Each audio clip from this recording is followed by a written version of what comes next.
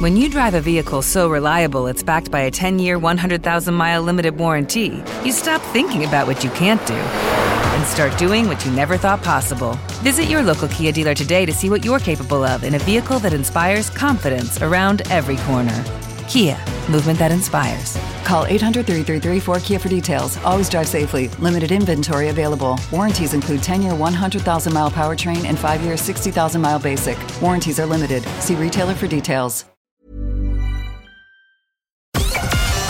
Connecting to the big show. In 3, 2, 1. He takes me in Cork to a whole new level. These students can't afford to feed themselves. Do the best you can for your child, and you look around for support, and there's nothing there. Just get up and do our best today, and that's all you can do. Can we just talk? Call 0818 96 96 96. Text or WhatsApp 083 396 96 96. Email opinion@96fm.ie. This is the Opinion Line with PJ Coogan On Cork's 96 FM. So good to see people talking once again and hear them talking once again about the West Cork Railway, or the idea that you'd have a West Cork Railway. It was the stupidest transport decision I think ever made in the history of the state to shut it down. The second stupidest being to shut down the Youghal Railway. But the West Cork Railway, there's a whole plan on the table now, or a whole set of ideas on the table as to why you might bring that back and how you might go about bringing that back. It would probably cost an absolute fortune to do it. But look at the network you'd have. Also, there is a bunch of people up there in the high echelons of society, employers, big employers, who think it might be time to start taxing the child benefit. Now, I can't see any political party that wants to get another vote ever in its entire lifetime thinking that's a good idea. But it's up for discussion, and we get to it during the morning. Good morning to you. 0818 96 96 96, and plenty more besides, like dating. Interesting email yesterday from Morris on the subject of dating in Cork. Also returning to the topic of cycling. We had a call yesterday. A man's going to come on the air later on, tell me why he feels unsafe cycling around the city of Cork these days. But first I want to go to the subject of mixed schools, as in co-ed schools. We were just chatting in the office yesterday, and I've always held the view. I went to a all-boys school. I went to Queestry, and I think Fergal also went to an all-boys school. He went to Christians, and a lot of people went to co-ed. Some people go to all-boys, all-girls. You kind of wonder why in 2022 do all-boys and all-girls schools still even exist? Because I kind of wonder, is it a natural environment? And in the context of how important it is for boys to grow up respecting women in 2022, and for us to change some of the attitudes among the men of Ireland, you'd wonder, I've often wondered anyway, how big a role could co-education play in that? Because I know I left school, whatever age I left school, and to be honest, I had no idea how to interact with girls or women. No clue. I hadn't a notion. Yeah, you had that Kaylee's in school and the odd school disco in the other school, and we went to the Gael Talk to met girls. That kind of thing. And I know it's a bit now since I was in school, but I'm not too sure if a whole pile of that has actually changed. In the Educate Together system, of course, it is co-ed. And Colm O'Connor is from the Educate Together school in Cork and joins me to discuss this for a few minutes, Colm. I've kind of come to the conclusion, good morning to you, that I wonder if single-sex schools are the way forward anymore. What do you think? Well, just to say at the beginning that I went to Queestry as well, and I share all of the memories that you described there, and they were very fond memories in many ways. But I also felt the same, I suppose, when I left school that and going to college, that I felt that I was quite unprepared for the social world, I suppose, in college and that, and as a parent now, and that's the reason I was attracted to this job, I suppose, that I personally feel that co-education is a more natural environment for children to learn. I'm not trying to denigrate any single-sex schools or anything like that, but that would be my opinion, you know. It's a central principle, isn't it, of Educate Together, that it is co-educational? It is. They're all co-educational schools. Yeah. Yeah. Give me a brief history of the Education Together model, as you understand it. Well, it started in the late 70s in Dublin, and there was a lot of reaction against it in Dalkey. Dalkey was the first one. In fact, there was posters going around, a pamphlet going around saying the snakes are coming back to Ireland, this kind of thing. So it's been subjected to a lot of hostility over time. Originally, there were individual schools like the Cork School Project, which is in Grattan Street, which is now Cork Educate Together National School. But there was originally about 9 of those around the country, and eventually in the 90s they formed into Educate Together as a single unit. And after that, then it's grown over the years. There's over 100 schools now around the country, and typically whenever processes are launched to have new schools, Educate Together will get maybe half of those schools, but sometimes schools are decided on without any process, and then they're typically not given to us. And where was the hostility? Was it down to the mixed nature of the schools, or was it down to the fact that they don't align, or I believe you, I may be wrong here, don't align to any particular religion or faith? Was it down to that? I think it was a religion one primarily, because there would have been, like traditionally, there would have been a lot of co-ed national schools around the country. Most country schools, for example, would have been co-ed, and still are. The single-sex schools phenomenon is more of an urban thing. So no, it was definitely a religion thing, and it was a misunderstanding, really. Like, what Educate Together were saying was that we should value all children equally, regardless of their background.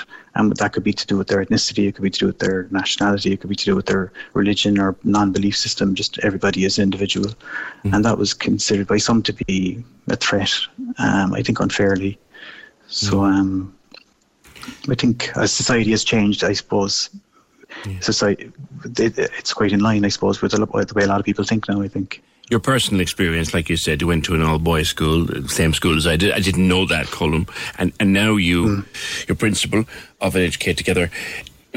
Taking your own experience as a youngster and the experience of the young people in your charge now, whose experience do you think is better?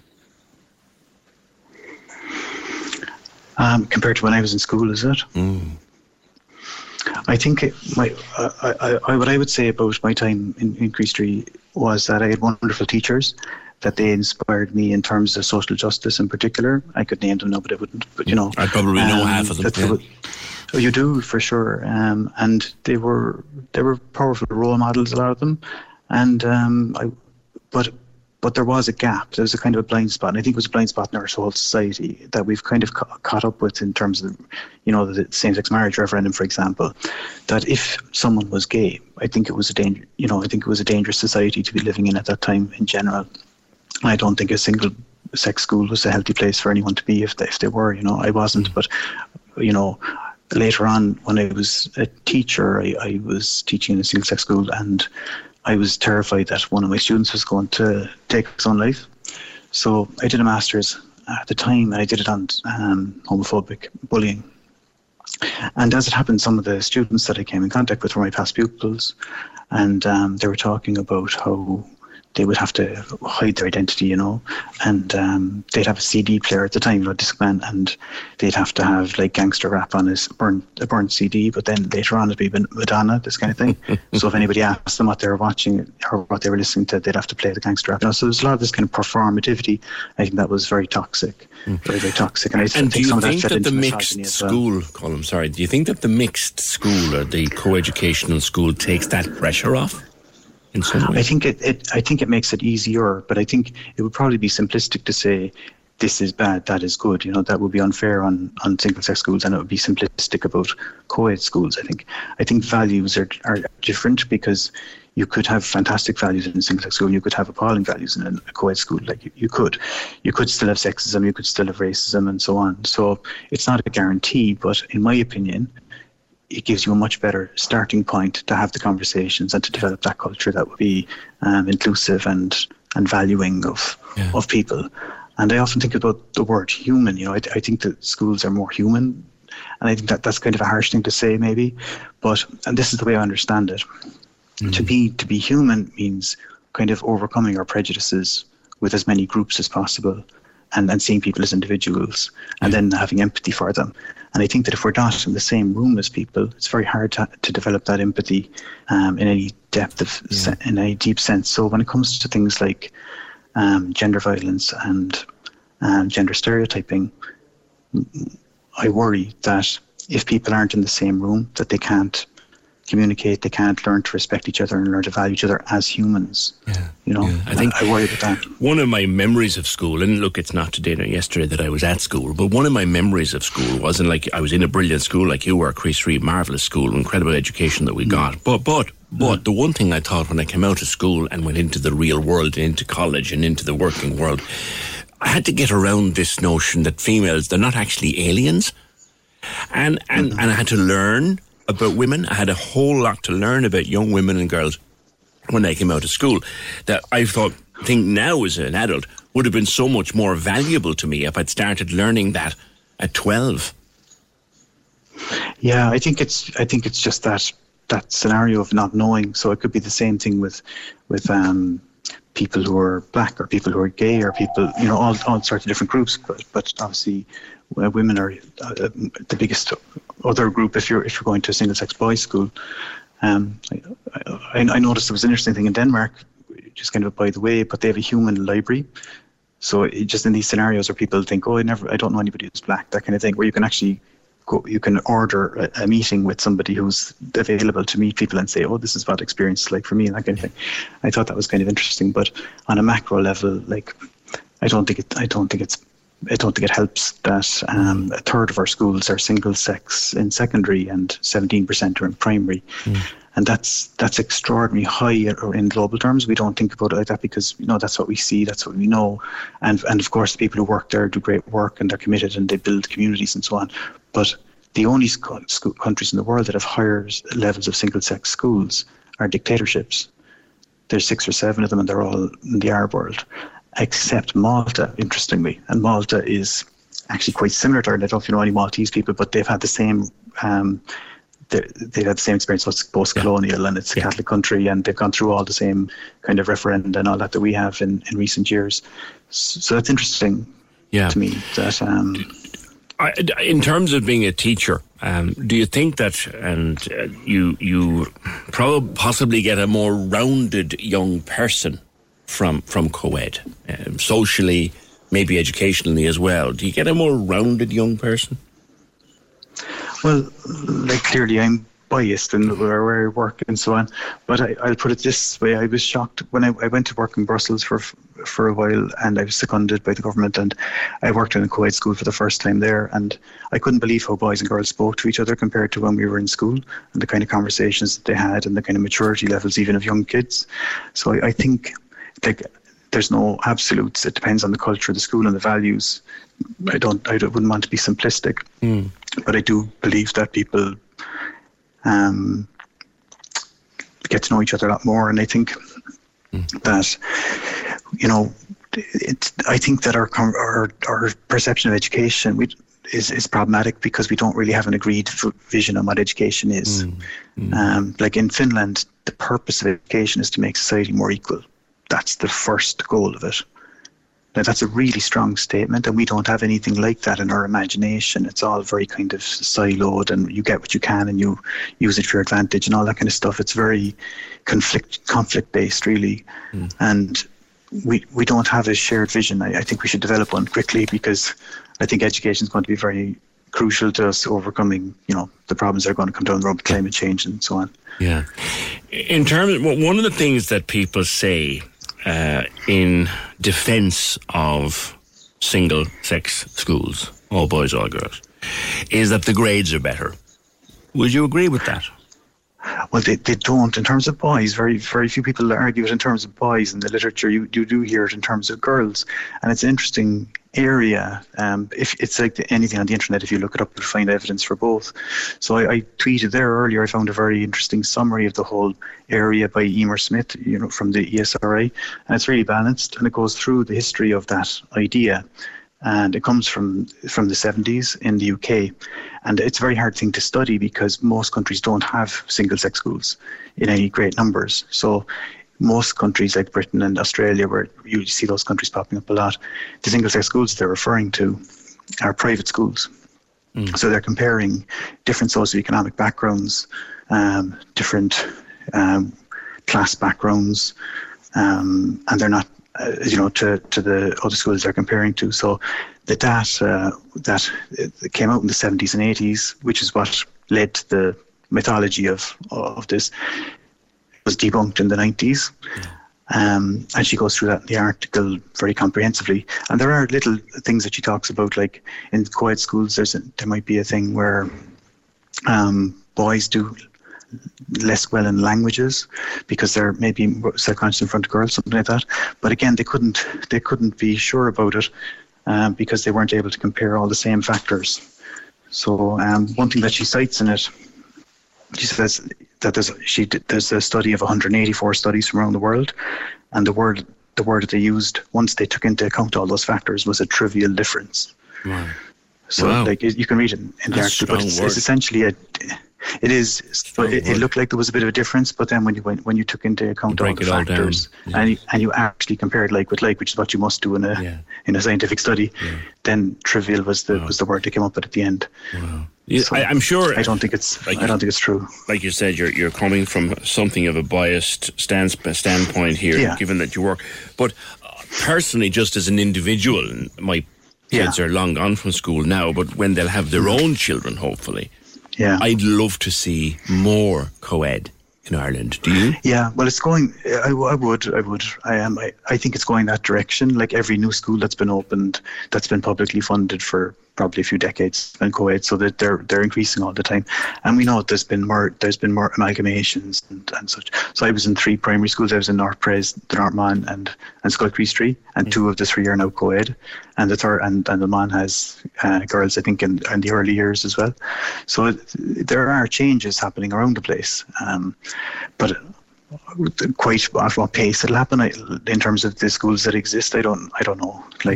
But I think we need to think about it as a society. Okay, Colm, listen, good to talk to you, good conversation. Colm O'Connor, Principal of Cork Educate Together Secondary School. Thanks for being with us on the Opinion Line. Throwing it open to the floor, as they say at the committee meeting. Throwing it open to the floor, particularly to listeners who have smallies, 2-3 years of age, maybe, you're thinking about preschool. But what kind of a school would you like them to go to? Would you prefer your kids to go to an all boys or an all girls? Would you prefer them to go to co-ed? If you think co-ed is wrong, why? If you think single-sex schools is wrong, why? If you don't particularly care, why? What are your thoughts? And people have just recently finished school, or finished school in the last maybe 10 or 12 or 14 years, getting on in life now. Your own education, was it same sex? Was it co-ed? What values did it give you? And in order for young men and young girls, or for young men to maybe have more respect for young girls and more understanding of young girls, is more co-ed, the way to go? We're thinking about it. 0818 96 96 96. Antoinette went to a mixed primary and secondary. You could see the difference in attitudes to boys and girls from those who went to single-sex schools. Girls were embarrassed to sit beside a boy because they didn't know how to interact with them. And Kevin went to an all-boys national school and mixed thereafter, so I can only use my kids as a gauge because they went to mixed schools here and the UK. They're best friends, all of them, are of the opposite sex. That's interesting. Can we just talk? The Opinion Line on Cork's 96 FM. With McCarthy Insurance Group. Call in person or call them now. They don't just talk the talk, they walk the walk. See mig.ie. Fully focused, what do you mean? Got my eyes on a prize, that's me. Manchester City are the champions. Number 1, that's top of the league. The best football league in the world is right here. Firmino with the flick. Salah! Fernandes, he's going to go for goal. Oh, what a goal. The Premier League Live, powered by Talk top sport. Join me, Trevor Welch, exclusively online at 96fm.ie. Tune in Saturdays as we ramp up the excitement for the day's biggest games. We'll bring you pre-match analysis, live commentary and in-depth interviews with some legends of the sport. The Premier League Live. With Now. Join in the experience with a Now Sports or Sports Extra membership. Listen every Saturday exclusively online at 96fm.ie or download the Cork's 96FM app. Can we just talk? The Opinion Line with PJ Coogan. Text or WhatsApp now 083 396 96 96. On Cork's 96 FM. Yeah, your thoughts welcome on same-sex schools, particularly if you have children, or co-ed schools. If you have children coming up to school age, what are your preferences for them? And why? Would they be based on your own background, in your own school history? 0818 96 96 96. Now, I'm not too sure there's a political party in the country that's going to take this and run with it if they ever want another vote. There could be a few queerhawks out there who just might. But IBEC, that's the Employers Federation, has claimed that child benefit should be taxed and that the savings from that tax, or the gains from that tax, be ring-fenced for early years services. Now, the child benefit is probably one of the most broad universal payments, maybe the only broad universal payment we have in the country, in that a family on the poverty line that just about manages to make ends meet gets child benefit for every child they have that's eligible. And so too does Paul Reid, say, from the HSE, who's on 400,000 a year. His family, if he has children eligible, he gets child benefit. That's just the way it's always been. And I reckon maybe it's time to start looking at that as taxable income. Louise Bayliss is from Spark, Single Parents Acting for the Rights of Kids. Louise, good morning. Good morning, how are you? Good. Do you think there's a political party in the country would take this and run with it? I would hope not. I think it's an absolutely ludicrous idea.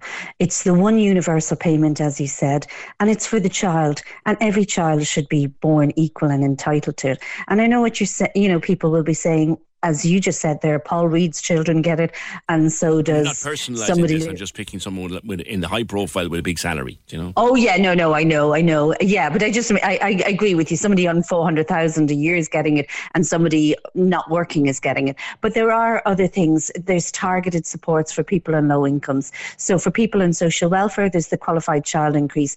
And to be fair, over the last, say, 5 years, anybody on child benefit will know child benefit has remained stagnant at €140 a month, and the qualified child increase has been going up. So they are putting limited resources into improving that for people on lower incomes, and that's good. But keeping the universality of that payment is really positive, and taxing it in some way it really diminishes it. And another thing that we know, this financial abuse goes on in all levels of income and all parts of society, and for many women and for many people living at home and not working outside the home, that is their only independent source of income, and taxing that because of a high earner who is not the right thing, because that the other dependent person may not have access to funds. And this is one way of making sure that everybody in the country has access to some independent financial means. Generally speaking, it's paid into mom's bank account.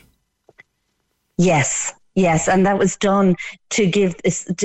So many people, so many women, as you know, would have been pushed out of the labour market because of the marriage ban. Now they're not pushed out, but because of the high costs of childcare, many women do end up giving up their jobs. So their only source of income is the child benefit. And also it feels like a payment to them. I mean, it's very demoralising, and I'm sure anybody listening who's had to give up their job to mind children, it's very demoralising to have had your pay, to have had a monthly salary or a weekly paycheck, and then suddenly to have no income. And that child benefit coming in every month is a source of of at least some acknowledgement that you are doing work, and raising children is work, and it's hard work. And, you know, it's important even for the psychological benefit to see that money coming in and untaxed. It's so important for women. And let's be honest, do we actually think that if this did go in place, that the money would be ring-fenced and suddenly we'd have an effective early childcare system? I don't think that would be the case. And also, I think early childcare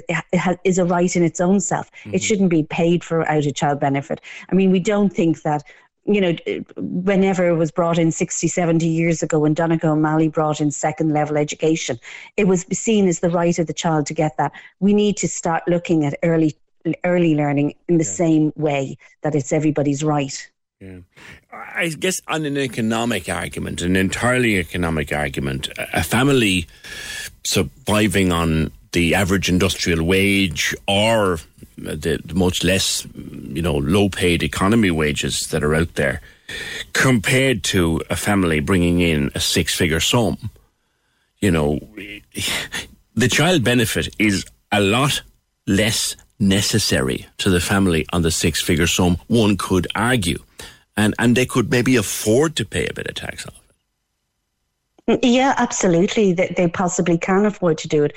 But firstly, I'd say the point that we don't know who has access to the funds in that family. But we, you know, just because your partner may be on 100,000 a year, you may not have access to independent funds.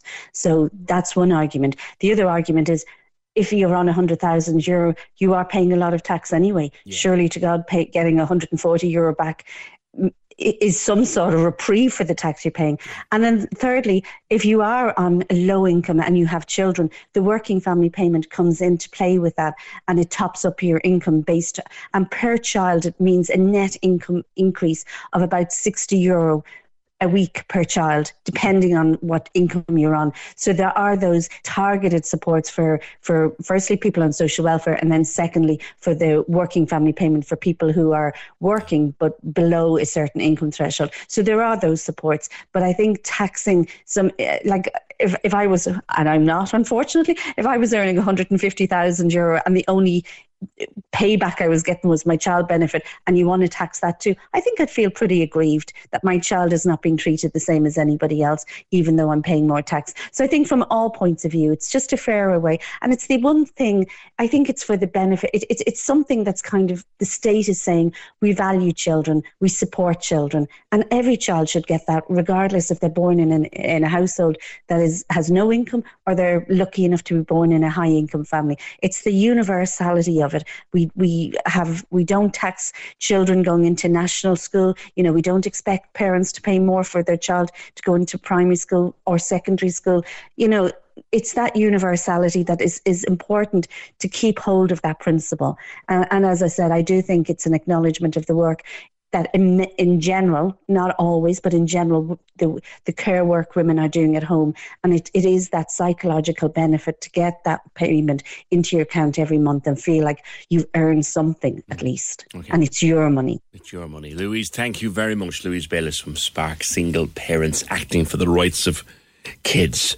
IBEC say that it would only be for the higher income families, kept at the same rate then for those on a lower income. Now, the one question that I would ask when they say that, and I'm reading from a news website, would be define higher income. That would be my question. What would you think, though? The idea that for wealthy families, and maybe I was wrong in using Paul Reid as an example, but he's probably one of the highest paid people in the country, one of the highest paid prominent people in the country at the moment. His children are as entitled to child benefit as the children of someone working on an ordinary working wage, or even less, the minimum wage from catering or minimum wage from retail, anything like that. Do you think that Paul Reid or anyone like him, that his child benefit, their child benefit in that family, should be taxed? Your thoughts, 0818 96 96 96. Can we just talk? The Opinion Line on Cork's 96 FM. With McCarthy Insurance Group. Call them now for motor, home, business, farm, life and health insurance. See mig.ie. The 2 Grand Minute. Listen to play at 7:40 and 8:40 every day. Answer 10 questions to claim all that cash. Stacking up the cash. Cash. The 2 Grand Minute. On Casey and Ross in the morning. Cork's 96 FM. Don says, what about only paying it to those who contribute to the tax system? Well, that's the benefit of a universal payment, Don. It goes to everybody and it's paid for the child. But Don's question, why not pay it to those who contribute to the tax system? You could also argue we all contribute to the tax system in our own unique way. Couldn't you? You could argue that. Every time you buy a bottle of milk or something, you pay VAT on it. That's the tax system. And then DJ says, how about using our existing taxation system? A couple of comments coming in too on same-sex schools versus co-ed schools. I'll come back to them. Here's a list of West Cork locations. You will know them all. Bandon, Skib, Clon, Baltimore, Inishannon, Scull, Kinsale, Dunmanway, Macroom, Drimoleague, Timoleague, Courtmac, Upton, Ballinhassig. What have they got in common, apart from the fact that they're all in West Cork? It's not a million years since they were all in some way or other connected by rail.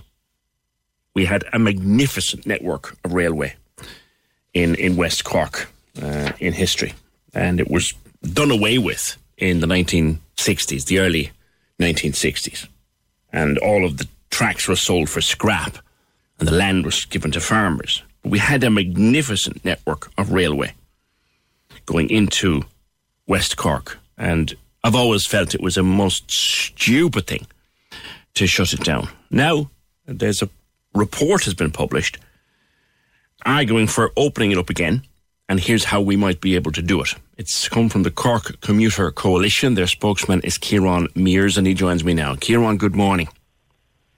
Hi there, good to be speaking to you today. I often struggle with what kind of political nonsense was happening in the early 1960s to wrap up what was just it. Imagine how wonderful it would be to have that network today. I know, right? It really is such a shame that all these excellent railroads were torn up in the 60s. It probably is one of the most short-sighted planning decisions in Irish history, and it's certainly been felt by the residents of West Cork today, even still. Yeah. When you look at the amount of commuter traffic that could be coming from West Cork, we see it in East Cork, where there's a railway line now down to Middleton and Cove and all those places. The commuter traffic from East Cork has benefited from that. If you could get a West Cork railway going. Now, here's the question, Kieran. How would you go about doing it? It would probably cost an absolute fortune, but that's what your report looks at. Yeah, it would be expensive, but I think over the long term, it absolutely would be worth it. I mean, you see, like you've mentioned there, what the rail line has done for East Cork, where it's created vibrant hubs where people live and do business and work in places like Cove and Carrigtwohill and Middleton. I think, all things considered, being able to do the same thing for West Cork towns would be very, very beneficial. As well, the costs would probably be spread out over quite a long period, so it would be a bit more feasible in the long run as well.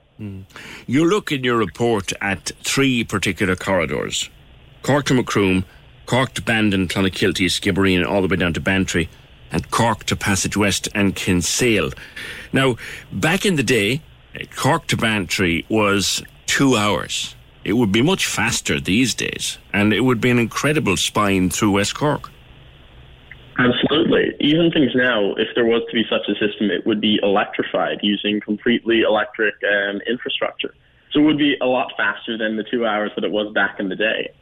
It really would be great for people that are commuting. Like, even the response that we've seen to the report has been really positive. People saying that it would be great, that it would make, say, commuting to college, to UCC, a lot more easier and more feasible.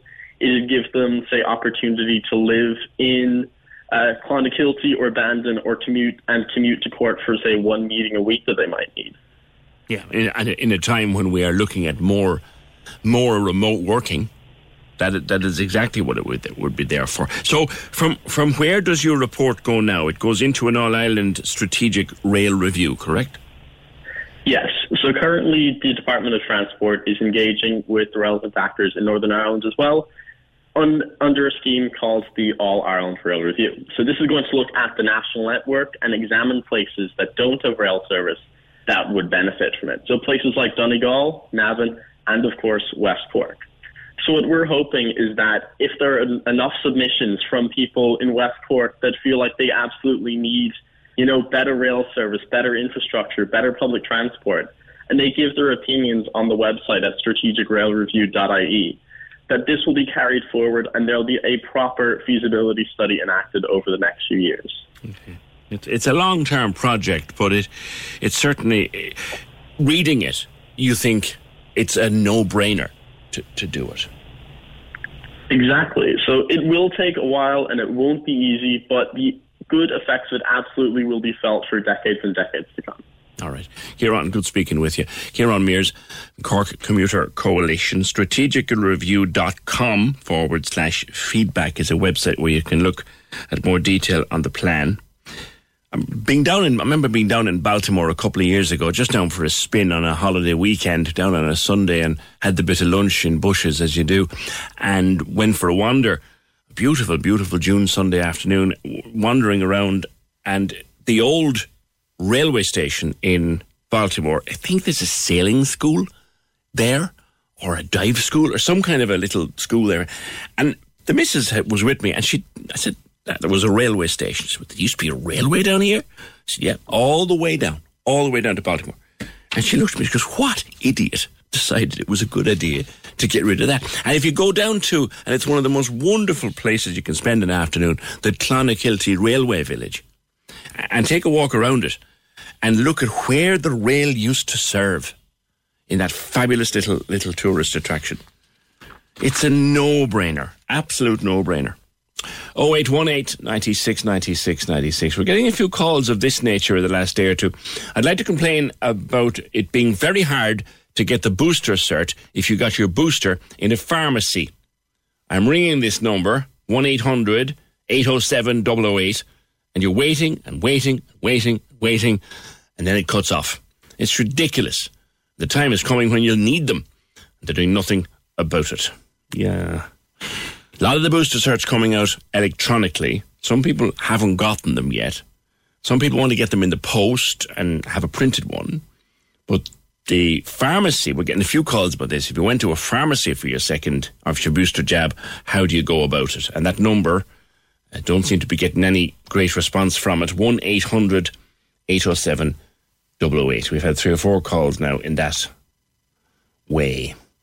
Gary says, my parents were in Clondruhid, Macroom. I remember my dad saying how there used to be a good rail system from Macroom to Cork, which he'd love to have now to utilise as he's getting older and thinking about giving up his car. So there you go. It should never have been taken away. On child benefit, why don't the IBEC members pay an extra 1% on their corporation tax? That would bring in far more money than taxing child benefits, says Craig. And Willie, I think anyone on 100k a year shouldn't even get child benefit, never mind taxing it. If you can't run a household on that salary without state help, you have no business having a family. You hear of child benefit paying for holidays.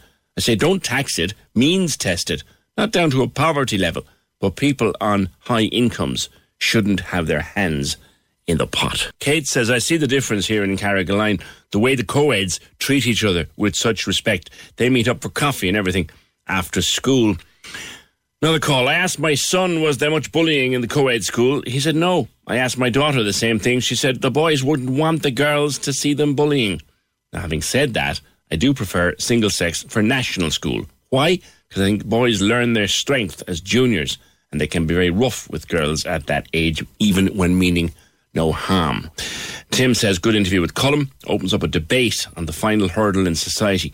It's about power. It would be interesting if a researcher profiled the education of the cabinet, because therein would show some bias, Tim seems to think.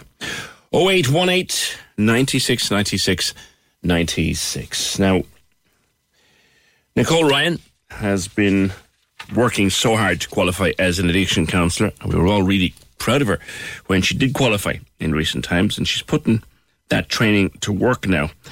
And she came out recently very publicly to say that she had been hearing from parents that an awful lot of teenage sons are using or seem to be using steroids, and the parents are finding needles in their sons' gym bags. It's a serious one. Nicole, good morning. Good morning, Peter. How are you? Hi. It is. Unfortunately, it's kind of gone under the radar for a little bit, with COVID, with lots of other things happening. But steroid use, especially a lot amongst younger men, I suppose, teenage men, is kind of on the rise, which is quite worrying. Of course, for parents. They would obviously think these things are no harm, they just help me to look good, but that's not true. That's it, you see, and sometimes what happens is like maybe some of them might be going to the gym, and what I've heard a lot of the times is actually some of the personal trainers at these gyms would be providing them. Not very openly, but you might know somebody and they'll say, oh, Johnny has some, go up to him and ask him, etc. And when they're getting them, they don't get the full lowdown on what the side effects could possibly be or how harmful they could be to them. So they do think that it's kind of harmless, What kind of side effects can there be? And I suppose, can you get addicted to them? So you can't physically be addicted to them, but what happens is a lot of the time people get psychologically addicted to the results. So, you get, the more you take, the bigger you get, and you start to, get really addicted to that feeling and looking good and feeling great, let's say. And some of the side effects include, for men, for instance, is like shrinking of their testicles. Baldness is a big thing. For women, which is not only exclusive to men, women then it disrupts their menstrual cycle, their voice could deepen, they could start growing facial hair. And then especially then when it's teenagers, because as you know, they're going through adolescence, they're growing, taking steroids on top of that stunts their growth. And also, that's just the physicalities. Now, there's also internal things like, you could have a heart attack, organ damage, all that kind of stuff that goes along with it. There's the thing as well, you see it sometimes, roid rage, in that it can affect the roid rage, yeah. That's huge. And it's so bizarre to see it, because the person will go from 0 to 100 in 2 seconds. It could be something you said to them, they'll take it up the wrong way, and they'll go from being absolutely polite to just kind of manic almost. It's quite scary to see that. Yeah, and this would be in normally mild-mannered youngsters. Well, yeah, see, unfortunately with younger guys especially, some of them might suffer from like body dysmorphia and stuff, where they're looking at themselves and they might think that they need to be bigger, or they're not happy with their appearance, because you see a lot of things online about guys who are fit and healthy and all this kind of stuff, so they're trying to emulate that. But it's not only exclusive to like guys who maybe play sports and stuff. It could be just like you could be somebody that's getting bullied at school for your weight or your height or your lack of muscle or something like that, just because you're growing, or you might be growing a little bit behind than everybody else, and that could lead to steroid use as well. Yeah. What advice would you have for parents who are concerned? Always with parents, it's such a sensitive topic, because at the core something's going on with your child psychologically. They're not happy with the way they look, so it's approach with care, with love, and not flying off the handle, not accusing them of anything, but just opening the conversation and just saying, what's going on with you? Is everything okay? Why are you feeling like this? Because I think sometimes what people don't realize when they use steroids is that, for instance, you can take them as tablets, but you can also inject them. And when they're injecting, it's kind of a weird phenomenon, but they don't see themselves as injecting drug users. So they wouldn't see themselves as somebody who might inject heroin, for instance.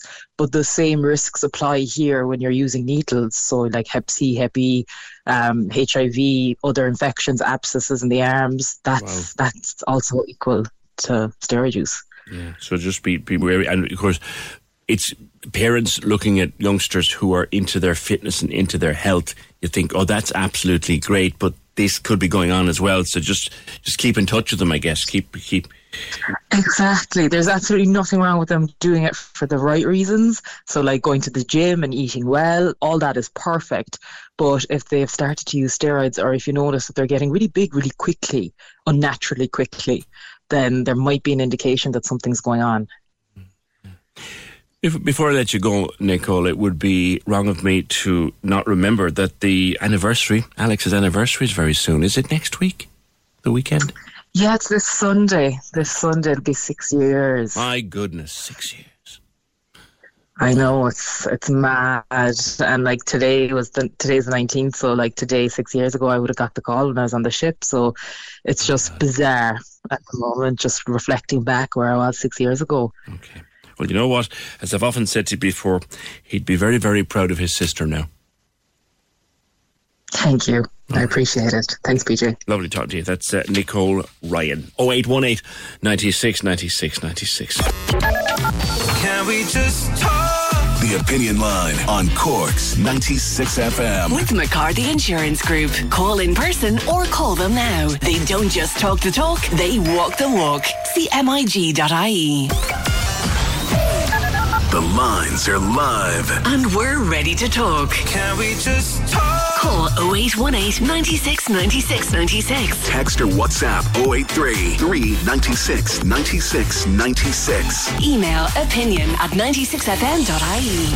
The Opinion Line with PJ Coogan. On Cork's 96 FM.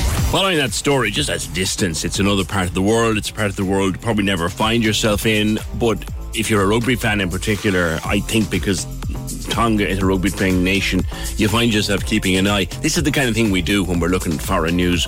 We look at places, the names of which we recognise. There's some kind of bias about it. They give it a familiarity bias or something like that. But interested enough in Tonga and what's going on in the wake of that volcano and tsunami.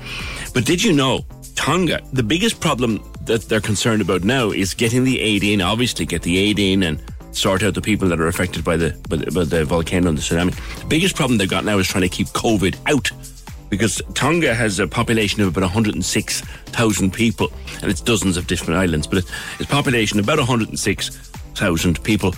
It has had, since the start of the pandemic, one case of COVID that got in, and the person was immediately slammed into a quarantine hotel, locked up there for 2 weeks, and then had to leave again.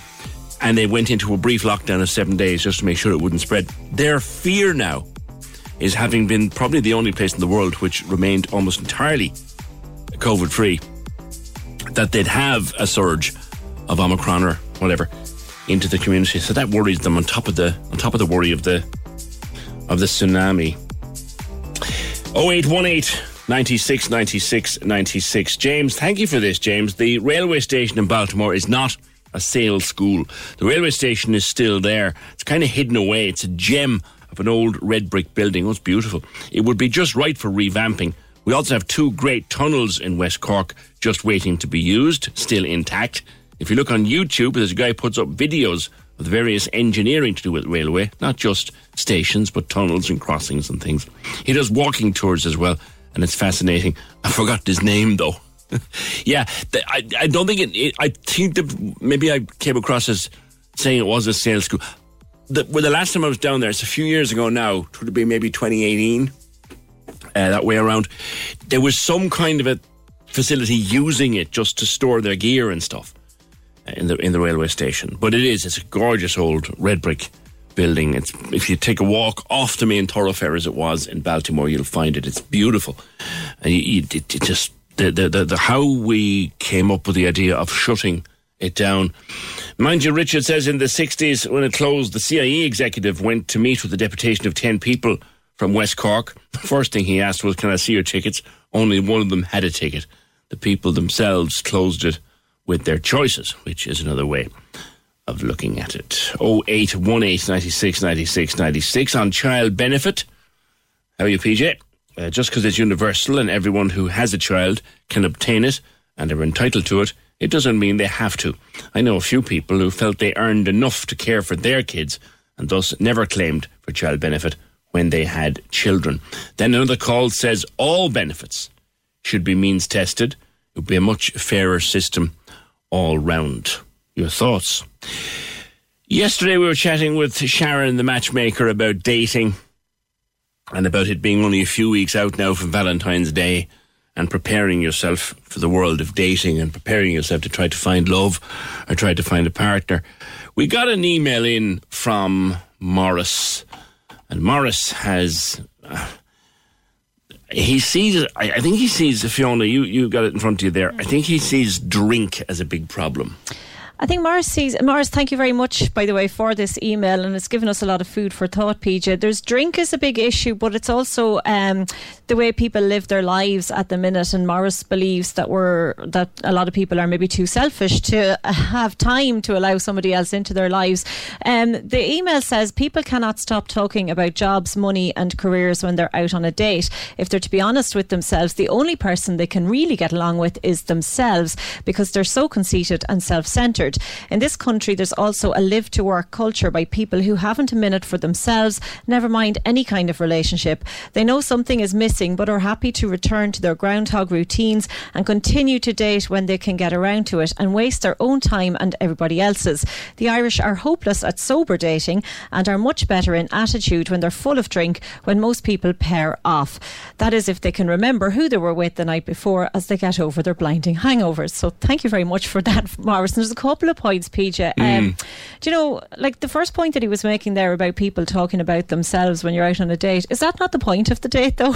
Are you not to find out about each other? Yeah. I mean, you know, if you weren't going to talk about yourself and you weren't going to talk about your job and your money or whatever, you know, what are you going to talk about?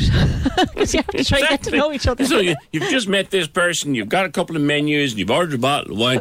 Now tell me about you. That's the most natural conversation in the world.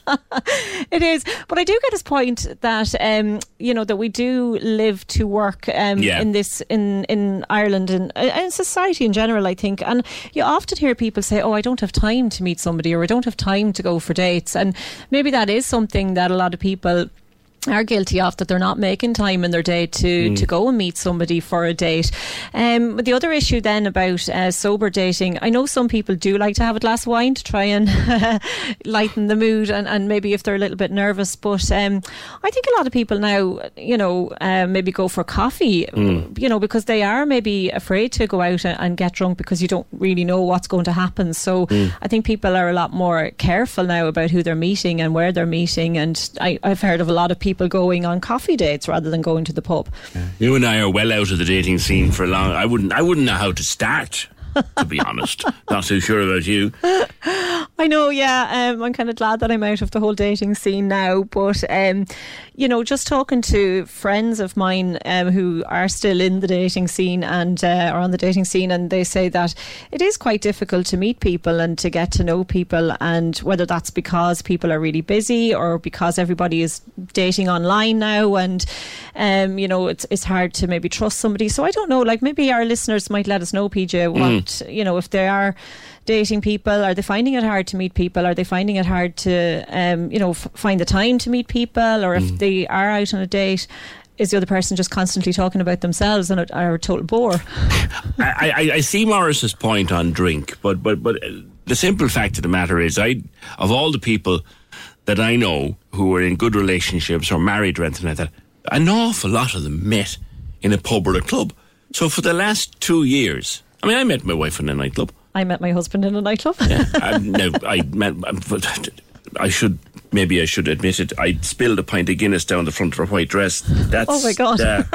I know. She bought me a pint of Guinness and I spilled it straight down the front. And she stayed with you? And yes, that was 30 something years ago.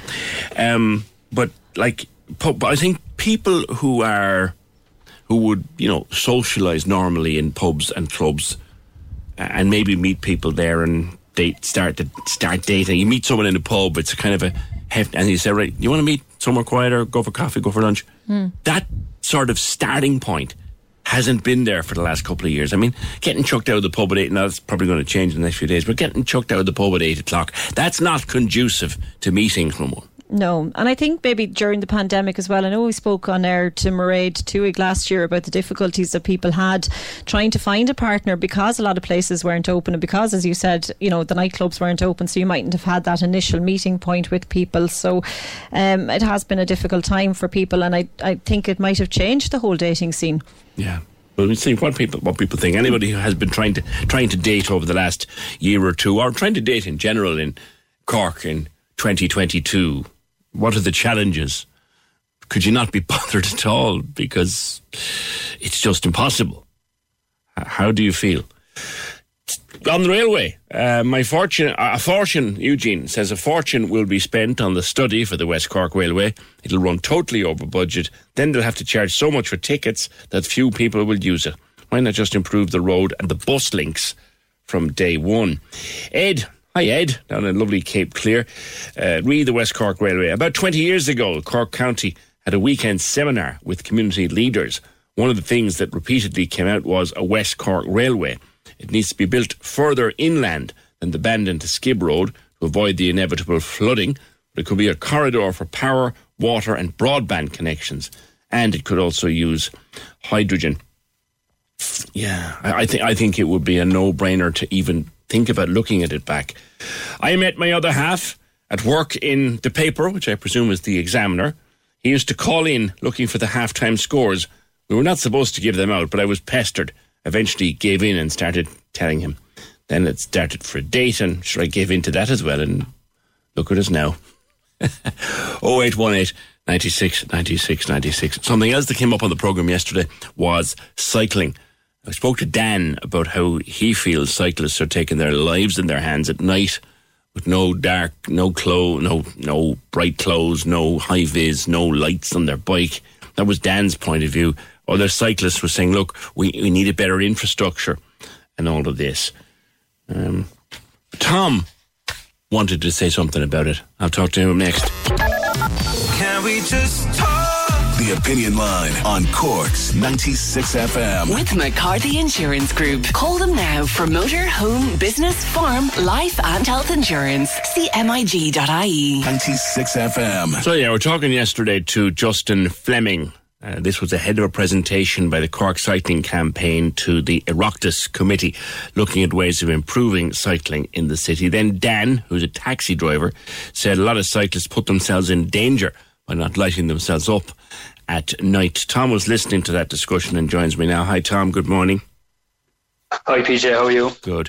Your thoughts, you are a cyclist and I think you bring your child around on the bike as well. Your thoughts?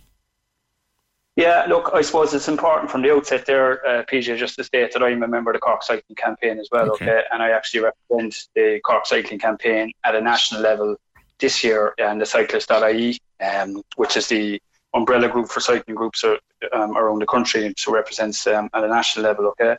Mm-hmm. So I would consider myself, I've been a utility cyclist, or a transport cyclist as we call it, or an everyday cyclist actually is what we prefer to call it, for about 5 years now. And for the last 2 years, I've had a cargo bike, and I transport my son, who's almost 2. I transport him in the cargo bike. Okay? So I suppose what's the point I'd like to make there, and I suppose, like, first of all, there's a requirement by law to have a light, front and rear light on your bike after what's called lighting up time in Ireland. Okay, so that we absolutely promote that and support that. Okay. Now, the other thing is that high-vis vests and helmets and all this kind of stuff, it kind of takes away from the main point, right? Because you can be lit up like a Christmas tree, right? You know, like on my cargo bike now, I have front and rear lights built into the bike. I have my own set of lights. They're C-Sense lights. They're widely considered to be the best in standard, or one of the best in standard out there, okay? I sent a picture to your Fiona this morning, your researcher, about the high-vis vest that I've got made up in recent days only, actually, right? Sure. I don't know if you've seen the picture, but it's a red high-vis vest. Yeah. Okay, I kept it local, red for Cork, and I've got it. I brought it to a printing shop, and it's cost me, 25 quid to do this, but I don't mind doing that. And it has child on board, is what I've printed on the back of the vest. And I've had to do that through. I felt that was necessary to do that. Now, as a cycling advocate and as someone who cycles every day, I know that's not going to necessarily keep me and my son safe. But at the same time, I feel that at least it's sending a message that, surely if a motorist coming up behind me with my son in the bike, and I have a high-vis vest that says, child on board, it's the same thing. It's the same concept as a child on board sticker in a car. Hold back, give me a bit of space. I might be turning left, I might be turning right. So I suppose the kind of the high-vis and the lights and all that stuff, right, while helpful, they're only useful if a motorist is looking at you, like, you know what I mean? And unfortunately, because we know that in the modern cars and in the modern world with phones and sat-navs and car stereos and hands-free kits and all this kind of stuff, distraction is a massive issue. Like, so that's where infrastructure comes in as well, because if you have proper infrastructure and if you segregate a cyclist from the road and from a motorist, then you're eliminating that risk then there almost straight away, So look, I didn't want to come on here today, right? It's important that I also state that I'm also a motorist. Sure. Okay? So I have a car, we have a family car, and I often take the small man in the car as well. And so I wasn't interested in coming on here today to kind of go, oh, bloody motorist, bloody this, bloody that. No. I'm a motorist myself. Sure. You know what I mean? I'm a motorist myself. You sound like you're an extraordinarily careful cyclist as well, with all the lights and the high vis. But what would you make of Dan's point on the show yesterday? He believes you'd be in a minority, especially at night. Well, yeah, I wouldn't agree with that. I mean, look, like we're involved in the cycling campaign. We've over 400 members. Okay, there's about 60 of us who are very active. Like, and all of these would be really responsible people. I mean, these are people that are all, they're teachers, they're planners, they're architects, they're all these kind of professions and all these kind of people. And we promote cycling as an everyday activity. So I don't see, like, I don't kind of think that's a massive issue. There's probably people going around without lights and without high vis, and we wouldn't support that. We would tell them to definitely lights. Lights are very important, okay? Because lights will also help you see yourself. If you come kind of leave the city area and come into a more rural area. But I don't know if it's that big an issue really. And I suppose the other thing is that you do, and this isn't to flip it on motors, but you often see a motorist coming towards you with no lights on as well. So that's much more dangerous. You know what I mean? So most modern cars, Tom, have a thing called DLR or DRL that can't be turned off, so they would be lit up. Yeah, well, I'd still come across a fair few, and I think sometimes maybe it's in the older cars that people are just possibly. And PJ, all I would do is try and flag it and go, look, Jesus, your lights aren't on. Turn on the lights. How about infrastructure? There's been a lot of change. There's a lot of lanes gone in, a lot of cycle lanes around the city. Your thoughts on those? Yeah, I mean, look, I have a very good example there. For example, on Sunday, myself and my wife and my son, we live in Ballincollig, and we decided to go down to the Marina Market down in Centre Park Road. And I mean, the infrastructure that's gone in around there is has improved the situation down there hugely, right? So the South Mall is a great example, okay? I'm an experienced utility cyclist, and my previous job, I would have often had to go to City Hall.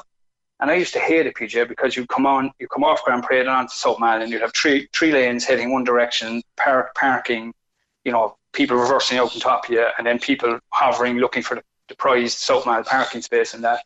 The two-way segregated cycle lane has made such a difference in that street. I commented to my wife, we were stopped at the lights actually, waiting to head towards Grand Parade, and I said, Jesus, what a difference this has made, So that's a very good example. But the problem with that is first of all, trying to get onto it from the Grand Parade, you have to cross traffic and join the lane. And second of all, then when you come onto the Grand Parade, heading west, you have to join the footpath. So you're in conflict with pedestrians. So the problem there is there's no coherence. So it's not connected. So while we have some decent stuff gone in, and a lot of it actually has happened since COVID or as a result of COVID, with bollards and things like that, it needs to be joined up and it needs to be more coherent. Like in the National Cycling Manual, there's the 5 needs of cyclists, and the 2 most important ones to them for me are road safety and coherence. And I suppose cycle lanes, segregated cycle lanes, offer road safety, and then a connected cycling network will offer coherence. So there's been huge improvements, but there's an awful lot yet to be done. Yeah. And I think now the comments come in every day. We have a conversation like this, Tom, and I'm sure you know where I'm going, Tom, with this one. The day that the cyclist starts paying a tax to use the road is the day they'll get more facilities. Oh God, I think that's a great one. Yeah, it's an old one. It comes up. Answer it though, or can you? Totally. I can answer, no problem. So the motor tax was a tax brought in 2008. It's a CO2 emissions tax. Okay, so you pay it based on the amount of damage your car is doing to the environment. Okay, so how your emissions are. So bicycles are zero emissions. Okay, now there's a bit of a misinformation, I suppose I'll call it, out there, that motor tax pays for roads. It doesn't. The Exchequer pays for roads. So anybody who pays tax, the money goes into the Exchequer, and then the Exchequer pays for all the services out there, roads, schools, hospitals, etc., etc. So there's a couple. And the other point I'd make on that, PJ, is that if you see me cycling down the road on my bike, okay, why would you presume that I'm not a motorist? I am.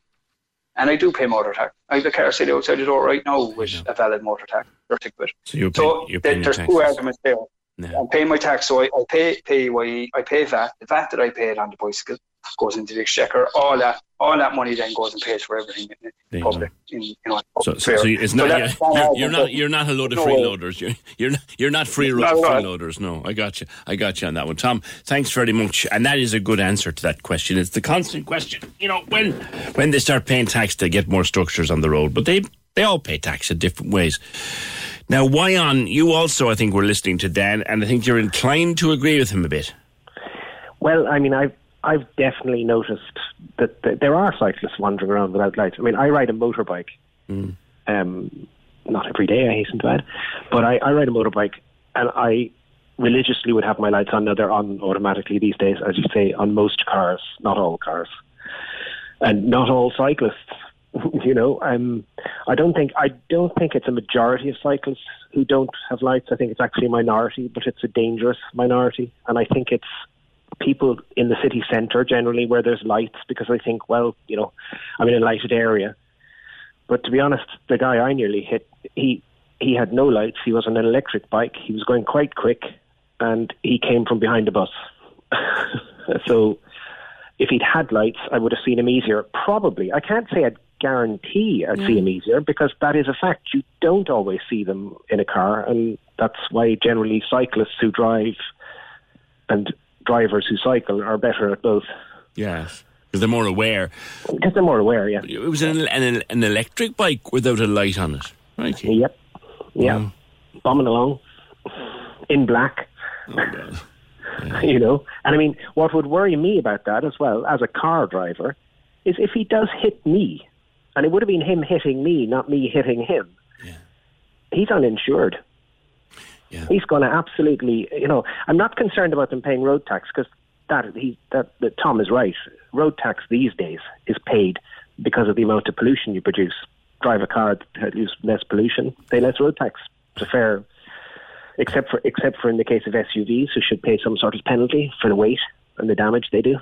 But that's my that's a whole other day. That's a whole other argument. All right, Wyon. So you'd be appealing to cyclists, I think, particularly put on high-vis and a lamp. Yeah, put on a lamp. I mean, the cheap flashing ones work brilliantly. I mean, there was a guy coming down the Curtin Street yesterday, and he had one of those red flashing lights. It's high intensity. You're instantly notice him when he's driving between cars, because obviously if you're a cyclist and you're not on the segregated lanes, and there should be more of those, but anyway, but if you're not on the segregated lanes, you're filtering through traffic. You're not obvious if everyone else has their lights on, unless you have a flashing or something that makes you stand out. Very good. All right, Wyon, thanks. That's Wyon Stansfield. 0818 96 96 96. An electric bike and a fella dressed in black and no lamp on the bike. They're out there. Look, there's probably most of them would be like Tom, and they'd have their lights and their high-vis and all of those things. But you've got ones out there who were in black and no light. You also probably have drivers who've no lights on and taken no notice either. What's that they say? Are we all supposed to be in this together looking out for one another? Eh? 0818 96 96 96. In a 15-minute period last night, 6:30 to 7:15, I met 4 cyclists. No lights, no high-vis, and 3 of them were delivery drivers. They should definitely know better. Coming up, a connection between Bonnie Prince Charlie, Cork, and a shipwreck. You what? Yeah, Bonnie Prince Charlie, Cork, and a shipwreck. 0818 96 96 96. Can we just talk? The Opinion Line on Cork's 96 FM. With McCarthy Insurance Group. Call in person or call them now. They don't just talk the talk, they walk the walk. See MIG.ie. Access all areas on Cork's 96 FM. Your guide to nightlife on Leeside. Hi, it's Michael here with an update on Cork's entertainment. Earlier this week, writer and musician Kay Tempest announced their new album, The Line is a Curve, set for release on 8th of April. There's also a Cypress Avenue show coming up on the 1st of May, with tickets now available from cypressavenue.ie. Access all areas. A compelling new music network collaboration featuring the unique and beautiful sound of violas and traditional music takes place at Triskel on February 5th. Seamus Mugura, Niamh Varian Barry and Jerry O'Byrne join forces for a special concert at the venue with tickets on sale now. Access all areas. Feel free to let us know at Access All Areas if you have a show, play, exhibition or gig coming up, or any live streaming events, by emailing us here at aaa@96fm.ie. Access all areas. Your guide to nightlife on Leeside. On Cork's 96 FM.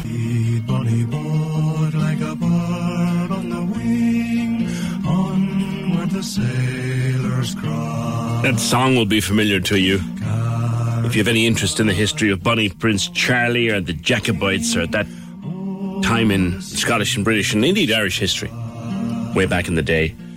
There's a connection, though, between Bonnie Prince Charlie and Cork and a boat. And David Sullivan, who is better known as Scully. So long do we know each other, David, I've even forgotten that your real name was David. You've always been Scully to me. You've had a fascination with this story for a very, very long time, and you think you found a boat, a very important boat, in the life of Bonnie Prince Charlie. Tell us more. Hello there, PJ. How are you, Right. So, as you say, I took over from my grandmother in 1987, and the family entrusted thousands of letters and documents and graphs and charts that she's accumulated over her life. And it all really pertains to this one character, John William Sullivan.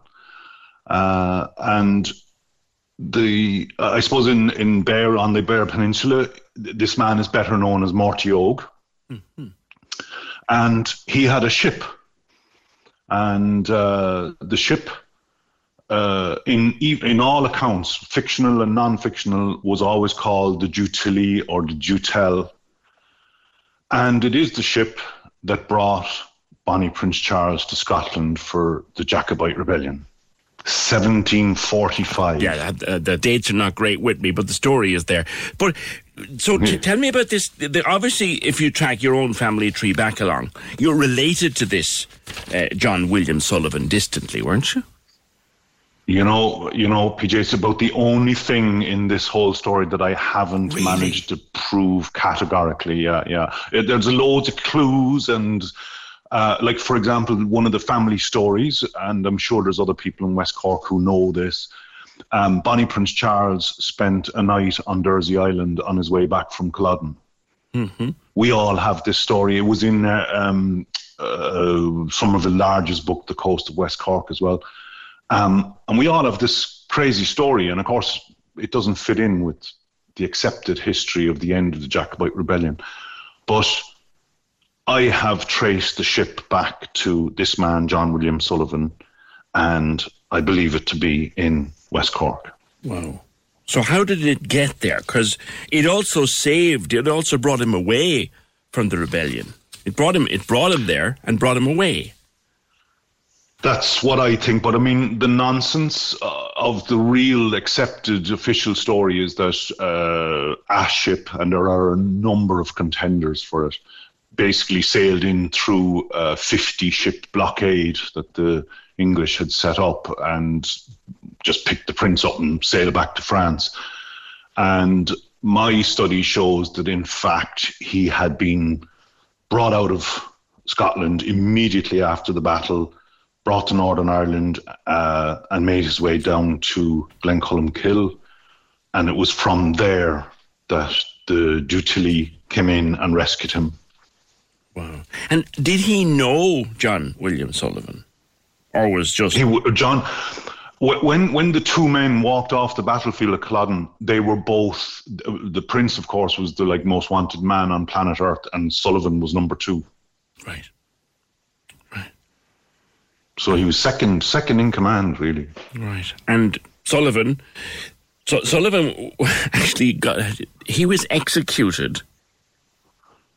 He was. I was in Elizabeth Fort yesterday, and Jess and Jen were there, and they were actually commiserating with us, you know, because our poor great-great-great-great-great-grandfather lost his head in Cork, you know. And had his head put up on a spike by South. What happened to him was Lieutenant Appleton went to Beara with 30 men. They surrounded the house. They shot him dead. They then brought the body back to Cork. They towed it behind the ship, and they put him up on the gallows in Cork. They chopped his head off, and they stuck it on the south gate of the city. It wasn't a good day for them. They really wanted him to know they disapproved, didn't they? So when your grandmother died, you got all of these papers, because clearly she had a lifelong fascination. So did she believe that she was related back to John William Sullivan? But you could never find proof. Yeah. I mean, she had all this information in her head. Oh, really? And I just couldn't retain it, half of it. So with the help of computers, DNA, genealogy software, I have managed to push the story forward. So my grandmother, I think, was just happy enough to leave the odd clues that we had in the family as to who he was. But I think, to a certain extent, the family were also trying to distance themselves from him. Yeah. You know? Yeah. He was a traitor, and Ireland was a colony, you know? Yeah. Now, you first put up on Facebook at the end of September that you'd found, or believe you had found, the wreck of the ship. And at the time, even though you did put up a couple of photographs of yourself and your son, you didn't say where, because you were quite concerned about preserving it. Can you tell us where it is now? I'd rather not. It is a protected wreck now. The archaeologists have been down with me to see it. Where we are at the moment with it, PJ, is that it's registered under a different name, so it's logged under a different name. But the wreck is exactly the same length as the Dutili, and there's no ballast. And what's really unusual about this story, and the reason that it's taken so long to kind of track it down, is that the ship was sunk in Kenmare Bay, right, but the wreck is in Bantry Bay. I see. That's a bit of a stretch away. Yeah, and the real, like, the way I've been studying it is that I think the family were trying to preserve it. You know, that's what was going on here. So we spent years and years droning areas of the sea in front of the Sullivan houses, and eventually I found the wreck smack bang exactly where I thought it would be, in front of one of the Sullivan houses. And you're handing all of your finding, or have you handed them over to the state now, or are you in the process of doing that? It's kind of the other way around. The state have been fabulous and are helping me with it and advising me and providing me with, you know, everything I need to keep the research going, you know. It's fabulous. Now, I think you're doing a talk on this whole adventure, and where you can spend some time going into detail. When's that happening? That's tomorrow night at 7:30. Okay, and where can people get to see it? It's on Zoom, I believe. It'll be a Zoom presentation, yeah, and it's that's www.mariner.ie, and I suppose if you were to Google David Sullivan, Scully, Dutili, it'll come up on your Google search, you know. Excellent. It's a fascinating story. And I guess there's a book, there's a documentary. Is there a concept album in it, Skull? I know the way your mind works. I know the way your mind works. Yeah. Well, I mean, the problem with the book, I have the book finished. The book is ready, but every time I make another discovery, my book has to be altered and redone. You know, it's like every the amount of information that I'm getting about it now is extraordinary. You know? I can see history television channels queuing up to make documentaries about this as well. You know, it's brilliant. It's funny. You know, an amateur historian in West Cork changing the history of the Jacobite rebellion. You know, fantastic. Listen, I haven't seen you in a long time, but I always say I'll see you soon, my old pal. Take care of yourself.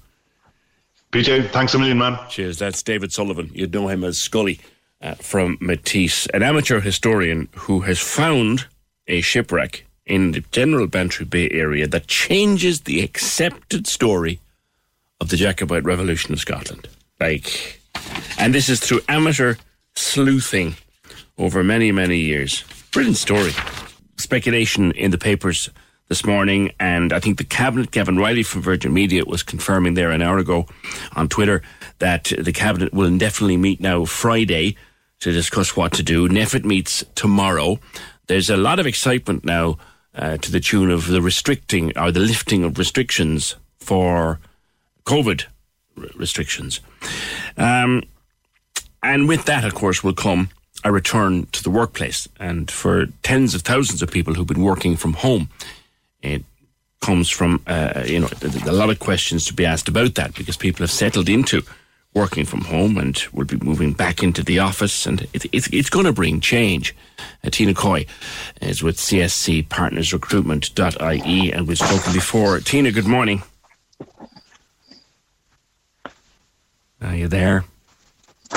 Yes, sorry, PJ, I can hear you. Good morning. I know. Technology is breaking down today. Good morning. And yeah, we're all on the edge at the moment, but we'll keep going. Good. Now, this is what we're talking about. If restrictions end soon, a lot of people will be heading back into the office. Does everybody want to go back, I guess, is my first question.